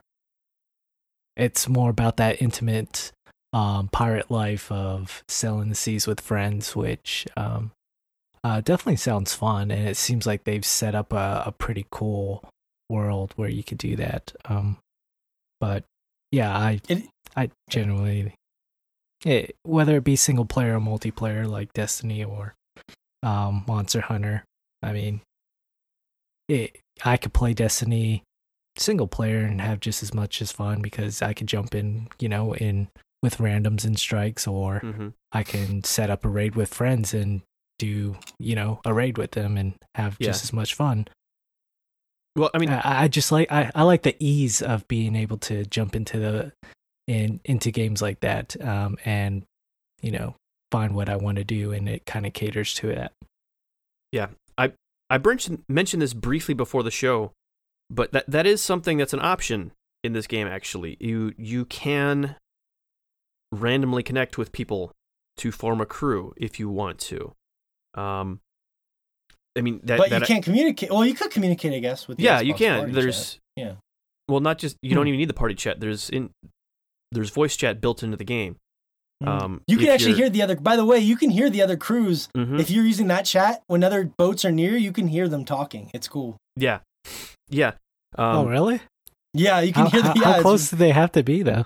I don't know the exact specs on that, but it does happen. I've experienced it. It's cool. Yeah. That's pretty cool, actually. For example, I was playing earlier today, since it was my first time. We wanted to get right into the adventuring whenever Morgan joined. We started a quest right away, and so afterwards I wanted to kind of stop and look at all the vendors and stuff and see what I could see. But because I started the game as a 2-person crew, as soon as Morgan left, it threw someone else in there as a random crew member with me. Which it worked pretty well. I mean, we were able to talk and do stuff and, get killed by the much larger crew that pulled in behind us right before I was about to log out. But, I mean, that is an option. It is something you can do, yeah. Just kind of like you were saying with, just a random queue for strikes in Destiny. So it is something that can be done. I don't know if it's residuals. It's like playing with your friends is a 10 out of 10. Playing with a stranger is like probably an 8, and playing by yourself is probably like a 7 or a 6. It's just like residual. Each time you just go down. So, but that fish. I mean, I think that's just like. Anyways, I think that we covered that pretty well. Let's see. Kazgur1M3 says, does the narrative complement the grind? The game can be pretty, but if it's not fun to explore, then why explore it in the first place? But again, that's going to depend on the person, but I think it's there. Spocklips said quality, not quantity. A lot of people said that. Quality, not quantity, which is what I'm saying, and I believe in that heavily, but I think that's a tougher thing to sell people because... Yeah. Well, money, and also... Like Fish was saying...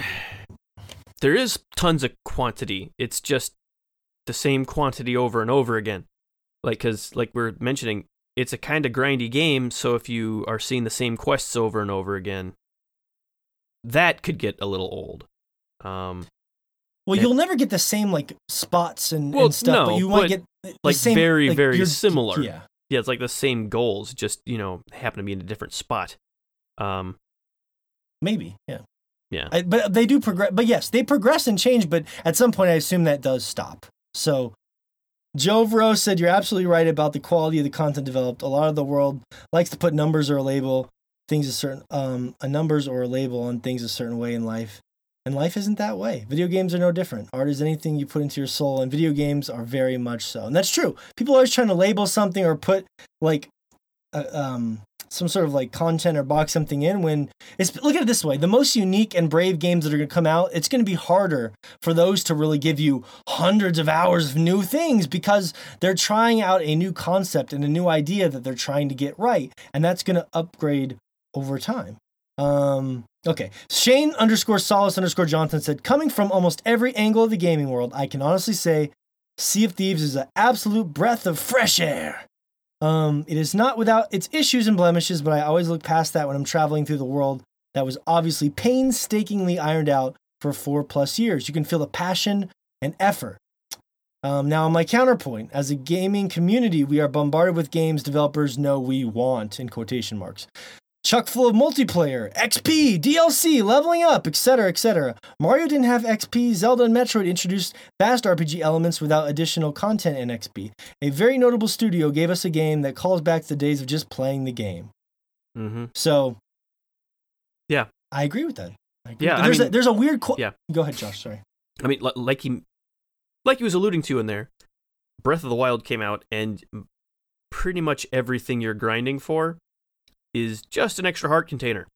I mean, for the most part, you can level up gear and stuff like that, but that essentially boils down to the same thing. It's from a different angle because if you have more armor, you're taking less damage to those heart containers. Mm-hmm. So yeah. Like that's it's the one thing that you're leveling up as you go through that. If the game world is enough fun to be in, it doesn't matter if the they don't need to give you these crazy rewards if the reward is just playing the game. Yeah, it's going to scare people away from trying new brave stuff, and that sucks. Vimbrew_ says, depends on the game, but normally I'd rather play a game for a shorter time and have it look gorgeous than have a shit ton of lower quality looking filler content. Filler sucks.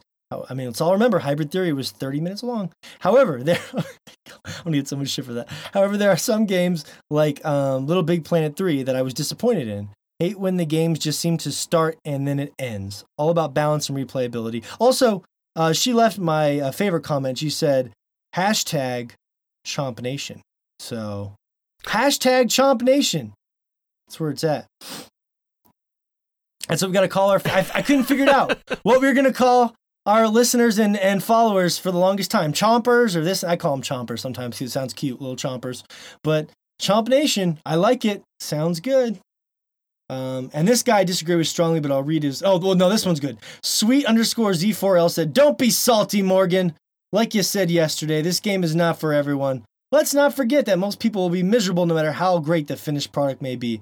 If you're enjoying it yourself, then that's all that matters. Now, I will say this. I agree. It might not be for everyone. But if you don't like the content that's there, that's a different argument altogether. It's more about the idea of I like what's here, but there's not enough kind of a thing. So, which I'm sick of hearing everywhere. No, there's no content. Anyways, I think that's enough. I read all you guys' comments. I wish I could read them all in every show, but the support has been overwhelming. So thanks everyone again for indulging it. I promise even if I don't read your comment, I read it. I appreciate it. I digest it. And I love all of you. Bio break time. Ba-ba-da-ba-ba-da-ba. Time for a giant squid to enter our lives. We'll just slap a big giant squid on the deck as we get to the bio break portion of the show where Shea slaps his giant squid on the deck and we all admire it. Let's see here. The bio break portion of the show is from ScienceDaily.com, the place we go, know, and love. Summary of the article is the giant squid is one of the most enigmatic animals on the planet. It is extremely rare.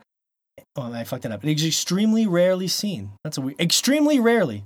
That fucked my brain. Except as the remains of animals that have been washed ashore and placed in the formalin or ethanol collections of museums. But now researchers have discovered that no matter where in the world they are found, the fabled animals are so closely related at a genetic level that they represent a single global population, and thus, despite previous statements to the contrary, a single species worldwide. So the very short one-sentence summary of this is, enigmatic giant squid is the same species in all oceans of the planet. DNA studies show. Tell me why this is pretty crazy, Shea. It's just interesting because obviously there are a lot of squids in pirate lore. So first off, that was, of course, we had to make that correlation there. But it's interesting because, like you said, that the giant squid has been so rarely seen. This article was made in 2013, and since then, they've had a few very rare sightings of squids since then. But it was less than 1 year ago when this article was released that they first filmed the giant squid. So this creature's been on Earth for many years, but it was just 6 years ago that the first time it was filmed. Because it's just so elusive. It hides deeper in the ocean, and when it comes out, it doesn't want to be seen. That's its MO essentially. And it's really contradictory because this 10-armed creature, because squids have 10, octopi have 8, it grows up to 13 meters long, which is insanely big, because some humans are like, I'm 2 meters, so 6 feet. So basically you are taking 6.5s of me. And that was terrible English, but you get the point. And over 900 kilograms, which is massive. That is a massive, massive, massive creature that is rarely seen. That is insane. But it's like the megalodon. People rarely see that anymore. Jesus Christ. Cryptozoology aside, But this PhD student that they talked to, his name is Inger Winkleman or Winkleman. That's a great name. Yeah, Winkleman. Hi, my name's Winkleman. But he collected data from the remains of 43 giant squid. So they were dead at this point. And this is how they're able to discover that there is no genetical difference across these species worldwide, because they were taking them from different geographically located populations. So there's a theory right now that basically all these giant squid descended from one population, and then they were kind of just spread out worldwide. And these giant squid are inevitably what has led to the mythology behind the Kraken and other various creatures. And they've been put in lore, like you look at it from Lord of the Rings, or like I said, Sea of different Thieves. pirate stories, or I believe there's a Kraken or a giant squid in Odysseus. I can't remember off the top of my head. But I mean, it's just these creatures are what Clash of the Titans. Yeah. Just these creatures are what many mythology, what a lot of mythology is based on. So that tells you that these creatures have been around for a long time, and the fact that we have just filmed one 6 years ago is insane. So There's actually really cool. If you never read the book Sphere by Michael Crichton, there's a really cool sequence with a giant squid in that book that's terrifying. It's a good book. I'm telling you, it's a really good book. Sphere. Anyways, in the giant squid world, I'm trying to think of all the giant. What's the most famous giant squid you can think of? Fish, go.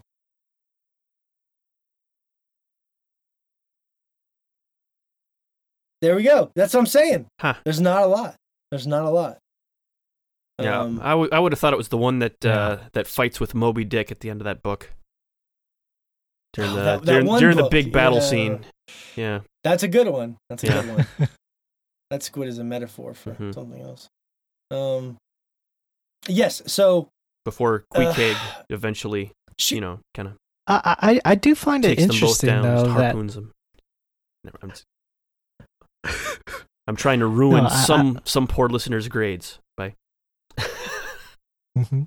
I do find it interesting, Shea, that like all those giant squid do share genetic information with each other, but they're found throughout the whole world, which, usually when you see different species of like bears or cats, it differs from region to region and where you can find them.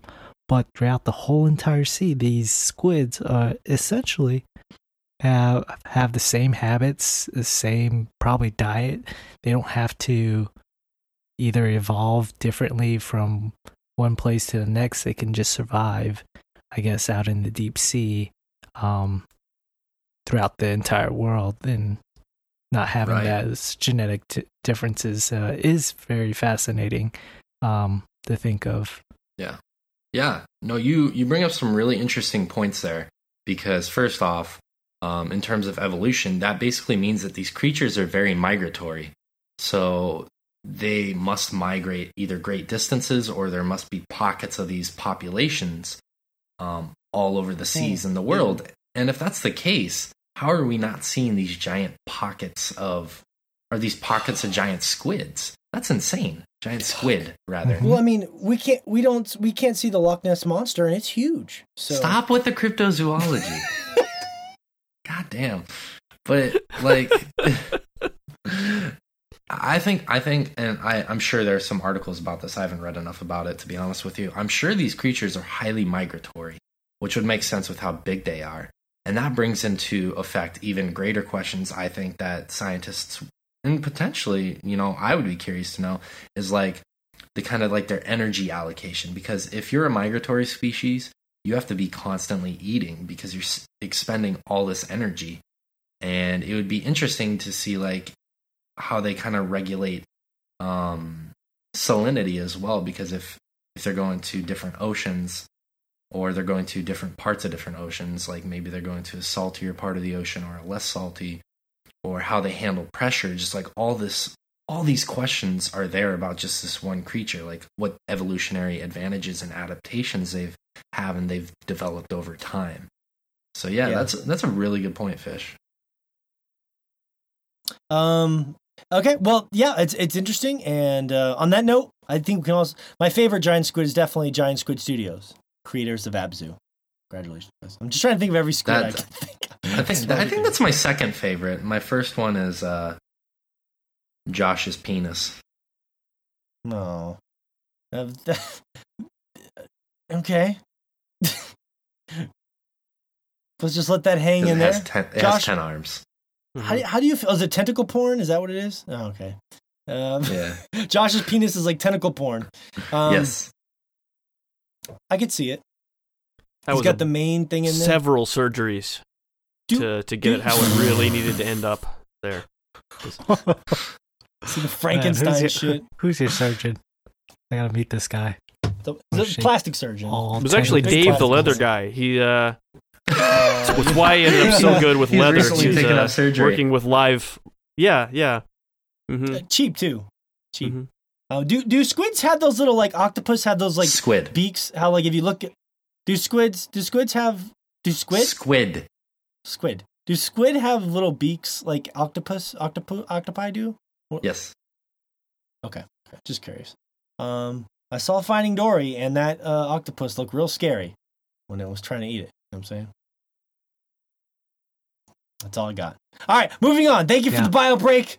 Come on, guys. That's what I thought was funny. I was watching in Finding Dory. They try to emphasize, like most little kids probably don't know an octopus has a beak, but when the octopus gets caught and it's sucking the fish toward it, you can see its beak snapping. So I imagine a lot of kids are probably sitting there like, "What? Why does this octopus have like a beak? It looks like a bird." But it's just something you learn. So it's interesting that they emphasize that moment of terror. So. Okay, all right, moving on. Thank you for that bio break.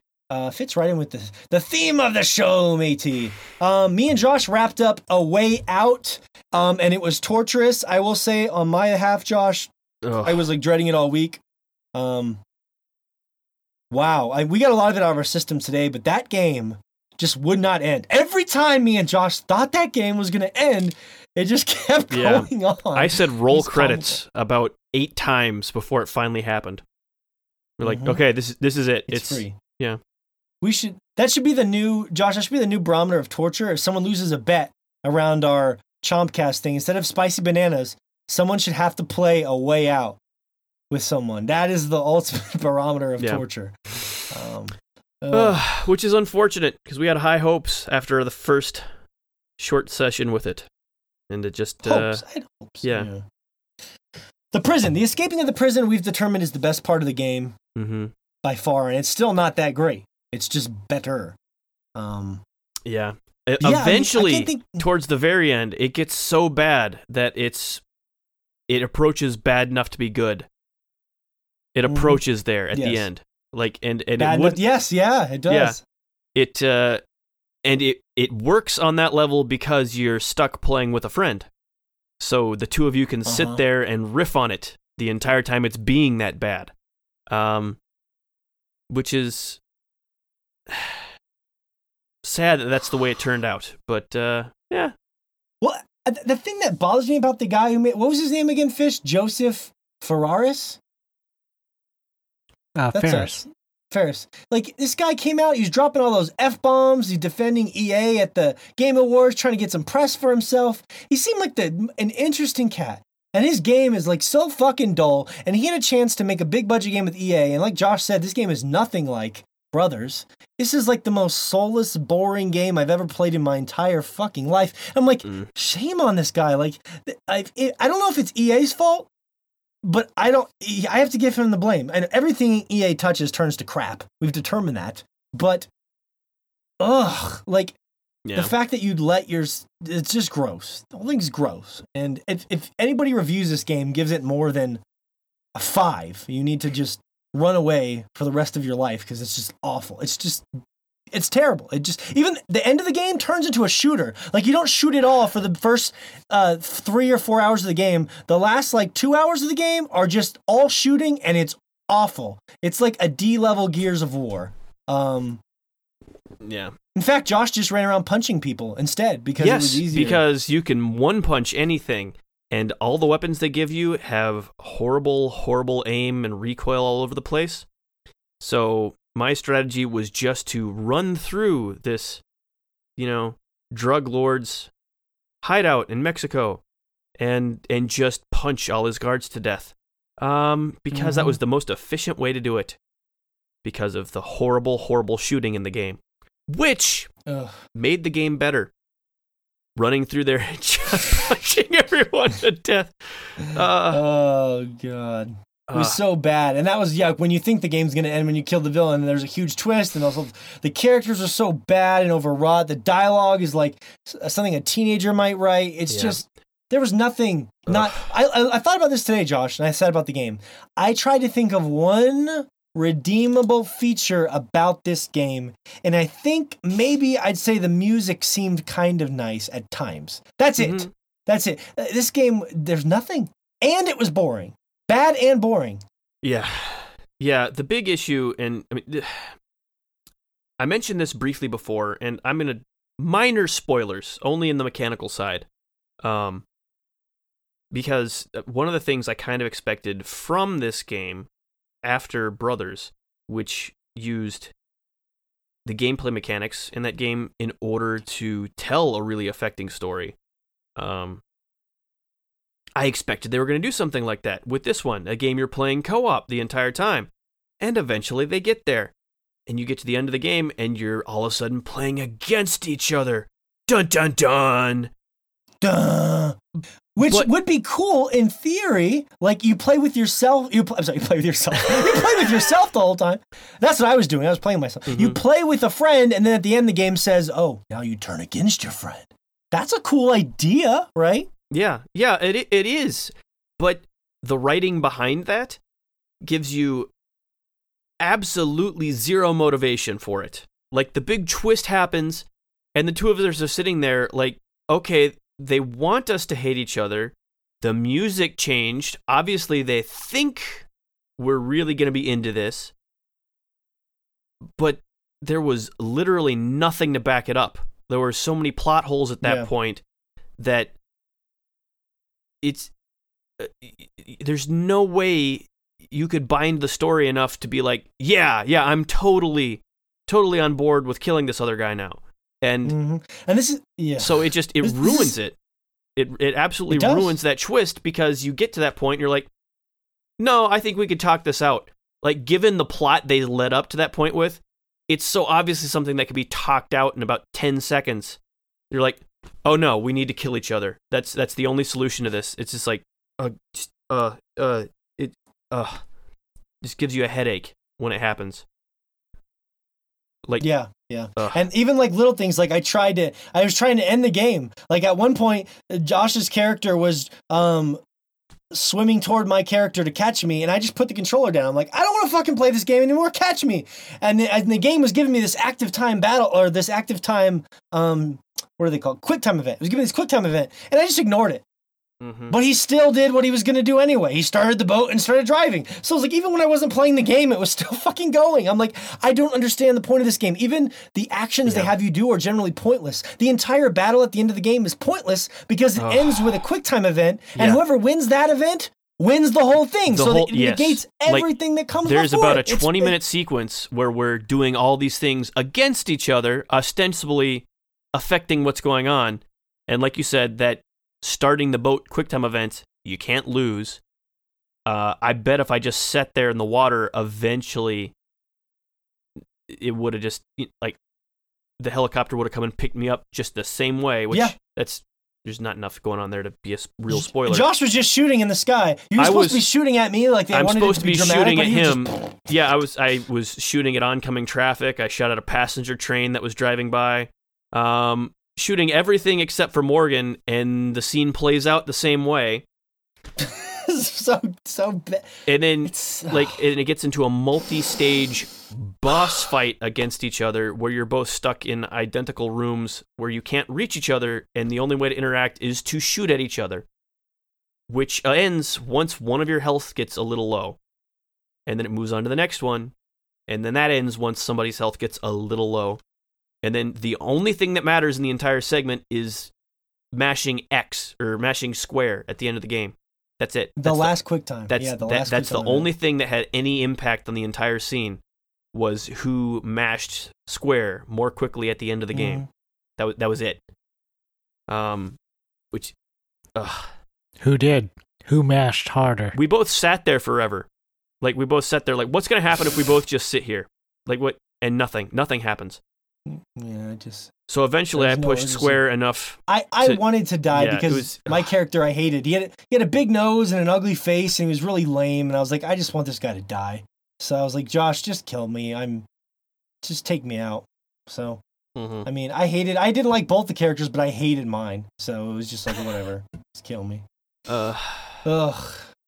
Yeah. It was, yes. That was hard. That was hard to finish. And normally, we would just not finish the game and go on with our lives, but because me and Josh started it, we felt this like weird obligation to finish it. You know what I mean? It's just like... And I'm glad we did. I'm glad we did, because it was such a train wreck that it was a lot of fun to be on together. Like, let's watch this thing crash. Yeah, I don't know. I think I would have had more fun if I wasn't thinking in the back of my head, man, we could be having a lot more fun with Sea of Thieves right now if I wasn't playing this garbage fucking... Way out. I'm telling you right now, anyone in our audience who's thinking about trying this game, please just stay far away. This game is designed for people that have, one, never played a video game before, and two, are very boring. That's it. If you're boring and you've never played a video game, you're going to love A Way Out. Also, if you've never seen any crime-related media ever, then quite a lot of this will be original. Yeah. They're... It's unbelievably, like, even the end, it seemed like they were kind of biting off Scarface. It's just like the Shawshank. It was just, and not even in the best ways, not even in clever ways, just like, oh, God. Yeah. So bad. I rarely say that. I rarely say a game is awful. And I generally was pained playing this. But we finished it, and we can add that to the books. I know, Shea, you were mentioning you really wanted to talk a little Into the Breach because you've been playing a lot more of it. A game that I haven't been playing a lot lately, but of course I love dearly. You finally beat it! You finally beat Into the Breach, yay! Yeah, it took me way too long to beat that game, but I finally did it. It was like the first day I had free time in this apartment. I just sat down all day and I played it. And I finally beat it. It felt good. It felt damn good. It was really rewarding. And I started playing around with some of the other mech teams. Primarily the Frozen Titans, and now that I've finally kind of gotten used to how everything works in the game, it's a lot more fun using different mechs. So I definitely, I kind of burnt myself out for now, but I definitely want to play it again down the road. But overall, man, that game is so rewarding to play and beat. I feel like, just in terms of like strategies, with tactics games in general, I just felt like, to me, it taught me a lot more about positioning, because positioning is so key in this game compared to something like Fire Emblem or Shining Force, where it's not as important. It's more about power, where this game is more about finesse, and it felt very rewarded by playing and beating this game and spending all the time that I did, even though it took a long time to beat. It's because maybe I'm stupid, but I want to get Fish in on this game so desperately. We need to get Fish in on this game. Yeah. Eventually I'll play it whenever I have, He messaged me. He said he was gonna go see Pacific Rim and then play Into the Breach so he could have like a full mech kaiju jerk off thing. But I guess I don't think the jerk off part is necessary, but the rest of it would be cool. No, it's a good game. So I didn't have much to say about it. No, it's very necessary. Come on, don't shortchange your brother here. Yeah, it was a good game. Love it. How? Yeah. Go ahead. Yeah, no, I'm with you. I would be very surprised if it doesn't end up making my top 5 at the end of the year. My favorite turn-based strategy game ever. Oh yeah, it's damn good. It's damn good. Cool beans. Cool beans. Sure thing. Shoot my beans all over my cockpit. Speaking of strategy games and tactics games, this would be a perfect time Shining to talk Force about Shining Force. 2! Yeah, I was going to segue. So, if you missed last week's show, you should go find it because it was a good time. But one of the polls I did last week for Shea, even though he wasn't here, was, have you ever heard of Shea's favorite video game series, Shining Force? Because not only does Shea love this series, but no one's ever played it. And I went a step further and said, have you even heard of it? And 60-something% of our audience said they've never even heard of it. And that had to hurt. Shea, how did you feel when you saw the results of that poll? I was surprised so few people had heard and played of this series because it has 28 games. But when I considered it, it's across so many different platforms because they had games on the Genesis, the Sega Saturn, the Sega Game Gear. They've had it on Game Boy Advance. They had some on PS2. It's been spread out over so many different platforms that, yeah, it's kind of weird to me that not a lot of people have heard about it. But at the same time, the only reason why I had really heard of the game is because my father, when he gifted me his Sega Genesis that he bought in Korea when he was in the military, when I was so little, and we would play video games together. That was just one of the video games I would sit there and watch him play. And then when he finally would let me start playing my own video games when I was so little, that was one of the first games I ever played. And so I had a ton of fond memories of that. So yeah, it's a little disconcerting, but I understand. But I'm actually more interested to hear that since you actually decided to buy the second one and play it a little bit, if you had changed your mind, because I know the first one, when we were doing our old podcast, you were not so keen on. And then, not that it was like you thought it was a bad game, it just wasn't your favorite. So I'm interested to hear what you think about the second one. So the only thing I think that hurt Shining Force long term is that the aesthetic does not hold up as well. I still think the music was held up pretty well. It didn't have nostalgia for me, but I thought the music was still great I played Shining Force 2 because I was looking them up, and IGN had given that one like a 9 back in the day, which is really high. They actually had it in like their top 100 games of all time. The Shining Force 2 was actually the more critically regarded in the series from what I was digging up. So that was the one I decided to dive into. And it was weird because like jumping from Into the Breach to that, the first battle in Shining Force, they didn't tell me what to do. I was outnumbered by like 7 of these like ghost things. I had to use a potion several times, which surprised me. I missed many times. I was going to kill an enemy and I fucking missed. My attack just missed for no reason and I died. And I was like, this is fucking hard. This is surprisingly hard, but for reasons that were beyond my understanding at the time. I was like, okay, I guess I'm supposed to use potions in the first battle. I guess I can miss, so just kind of roll with the punches. And I ended up doing fine as I got through the first couple battles. But just very archaic, very tough. And I just think that the thing about it that has trouble holding up is just the look of the game. I know in the Sega Genesis days, I think I could definitely see how it would have been like much more charming and whimsical. But some older games just don't hold up aesthetically anymore. Like the look of this game, if you don't have nostalgia with it, it just looks real. Like it's like someone had the most generic idea of what like fantasy looked like. Like there's a guy with a bow and a girl with a staff, and it's like just the most traditional. Yeah, they had to make do with what they had technologically at the time. So yeah, I can understand that criticism. Yeah. And I would like to compare it to like Ogre Battle or something. I'd never played that either, but that's a similar game, Ogre Battle, that came out at the same time. Yeah, I think it's supposed to be a little bit darker, but it's same kind of game. But it was fun. It was just tough. It was tough. Like it was all those things we talked about before. Like your attacks would miss just because like I had to heal a lot in the very first fight of the game, which I didn't expect. I was overrun, but I mean I got through it, and I was just like right after that, I was like, yeah, this is old. Old games are tough. So I was telling you guys I'd went back and played the second one on harder difficulty because I'd never done that for some reason. And yeah, that first battle is fairly difficult. In the first game, it's kind of similar. You have a little bit more characters, but you're still a little bit outnumbered, but it's not like overwhelmingly outnumbered.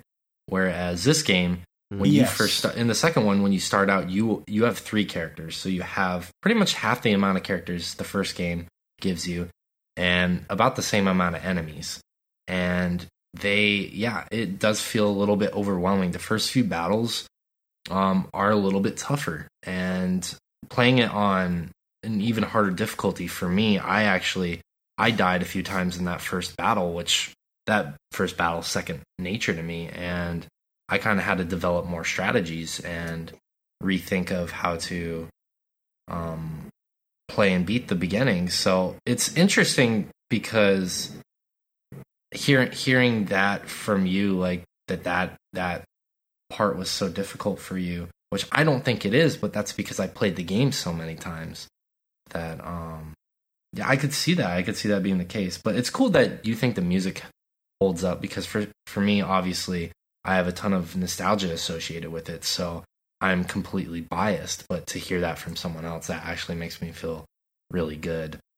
Yeah, I think music in a lot of older games holds up a lot better. But I like the music in this one for the most part, especially the opening musical section. But the very trumpetous, snare drum ridden intro is awesome. Yeah, I remember that intro so vividly. It's sad that you didn't. You weren't. It's sad you weren't as high on the visuals, because I think it has that's one of the big things I think for the first and second game is it has this level of charm to it, but it is very 90s fantasy. It very much so. Just kind of the depiction of it is incredibly 90s, but it has this level of charm and charisma to me because of that. And it has its own niche because of that, but it's sad that it didn't resonate with you, I guess. But I understand. I feel like someone said the art style is to not have an art style kind of a thing. Like it's like intentionally plain.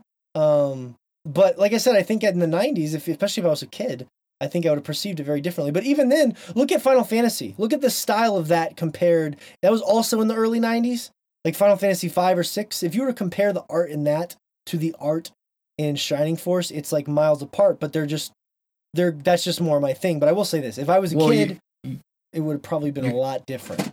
Well, you're kind of comparing apples and oranges there, because I think a little bit, because that's more of an adventure turn-based game, whereas this one is like just tactics turn-based. So the focus of the art style is going to be when you're in those battle sequences. Which I agree, the actual boards themselves, like the set pieces, like where the battles take place, like when you're looking at the board, is fairly plain. It doesn't have much going on there, and I agree that is not where a majority of the art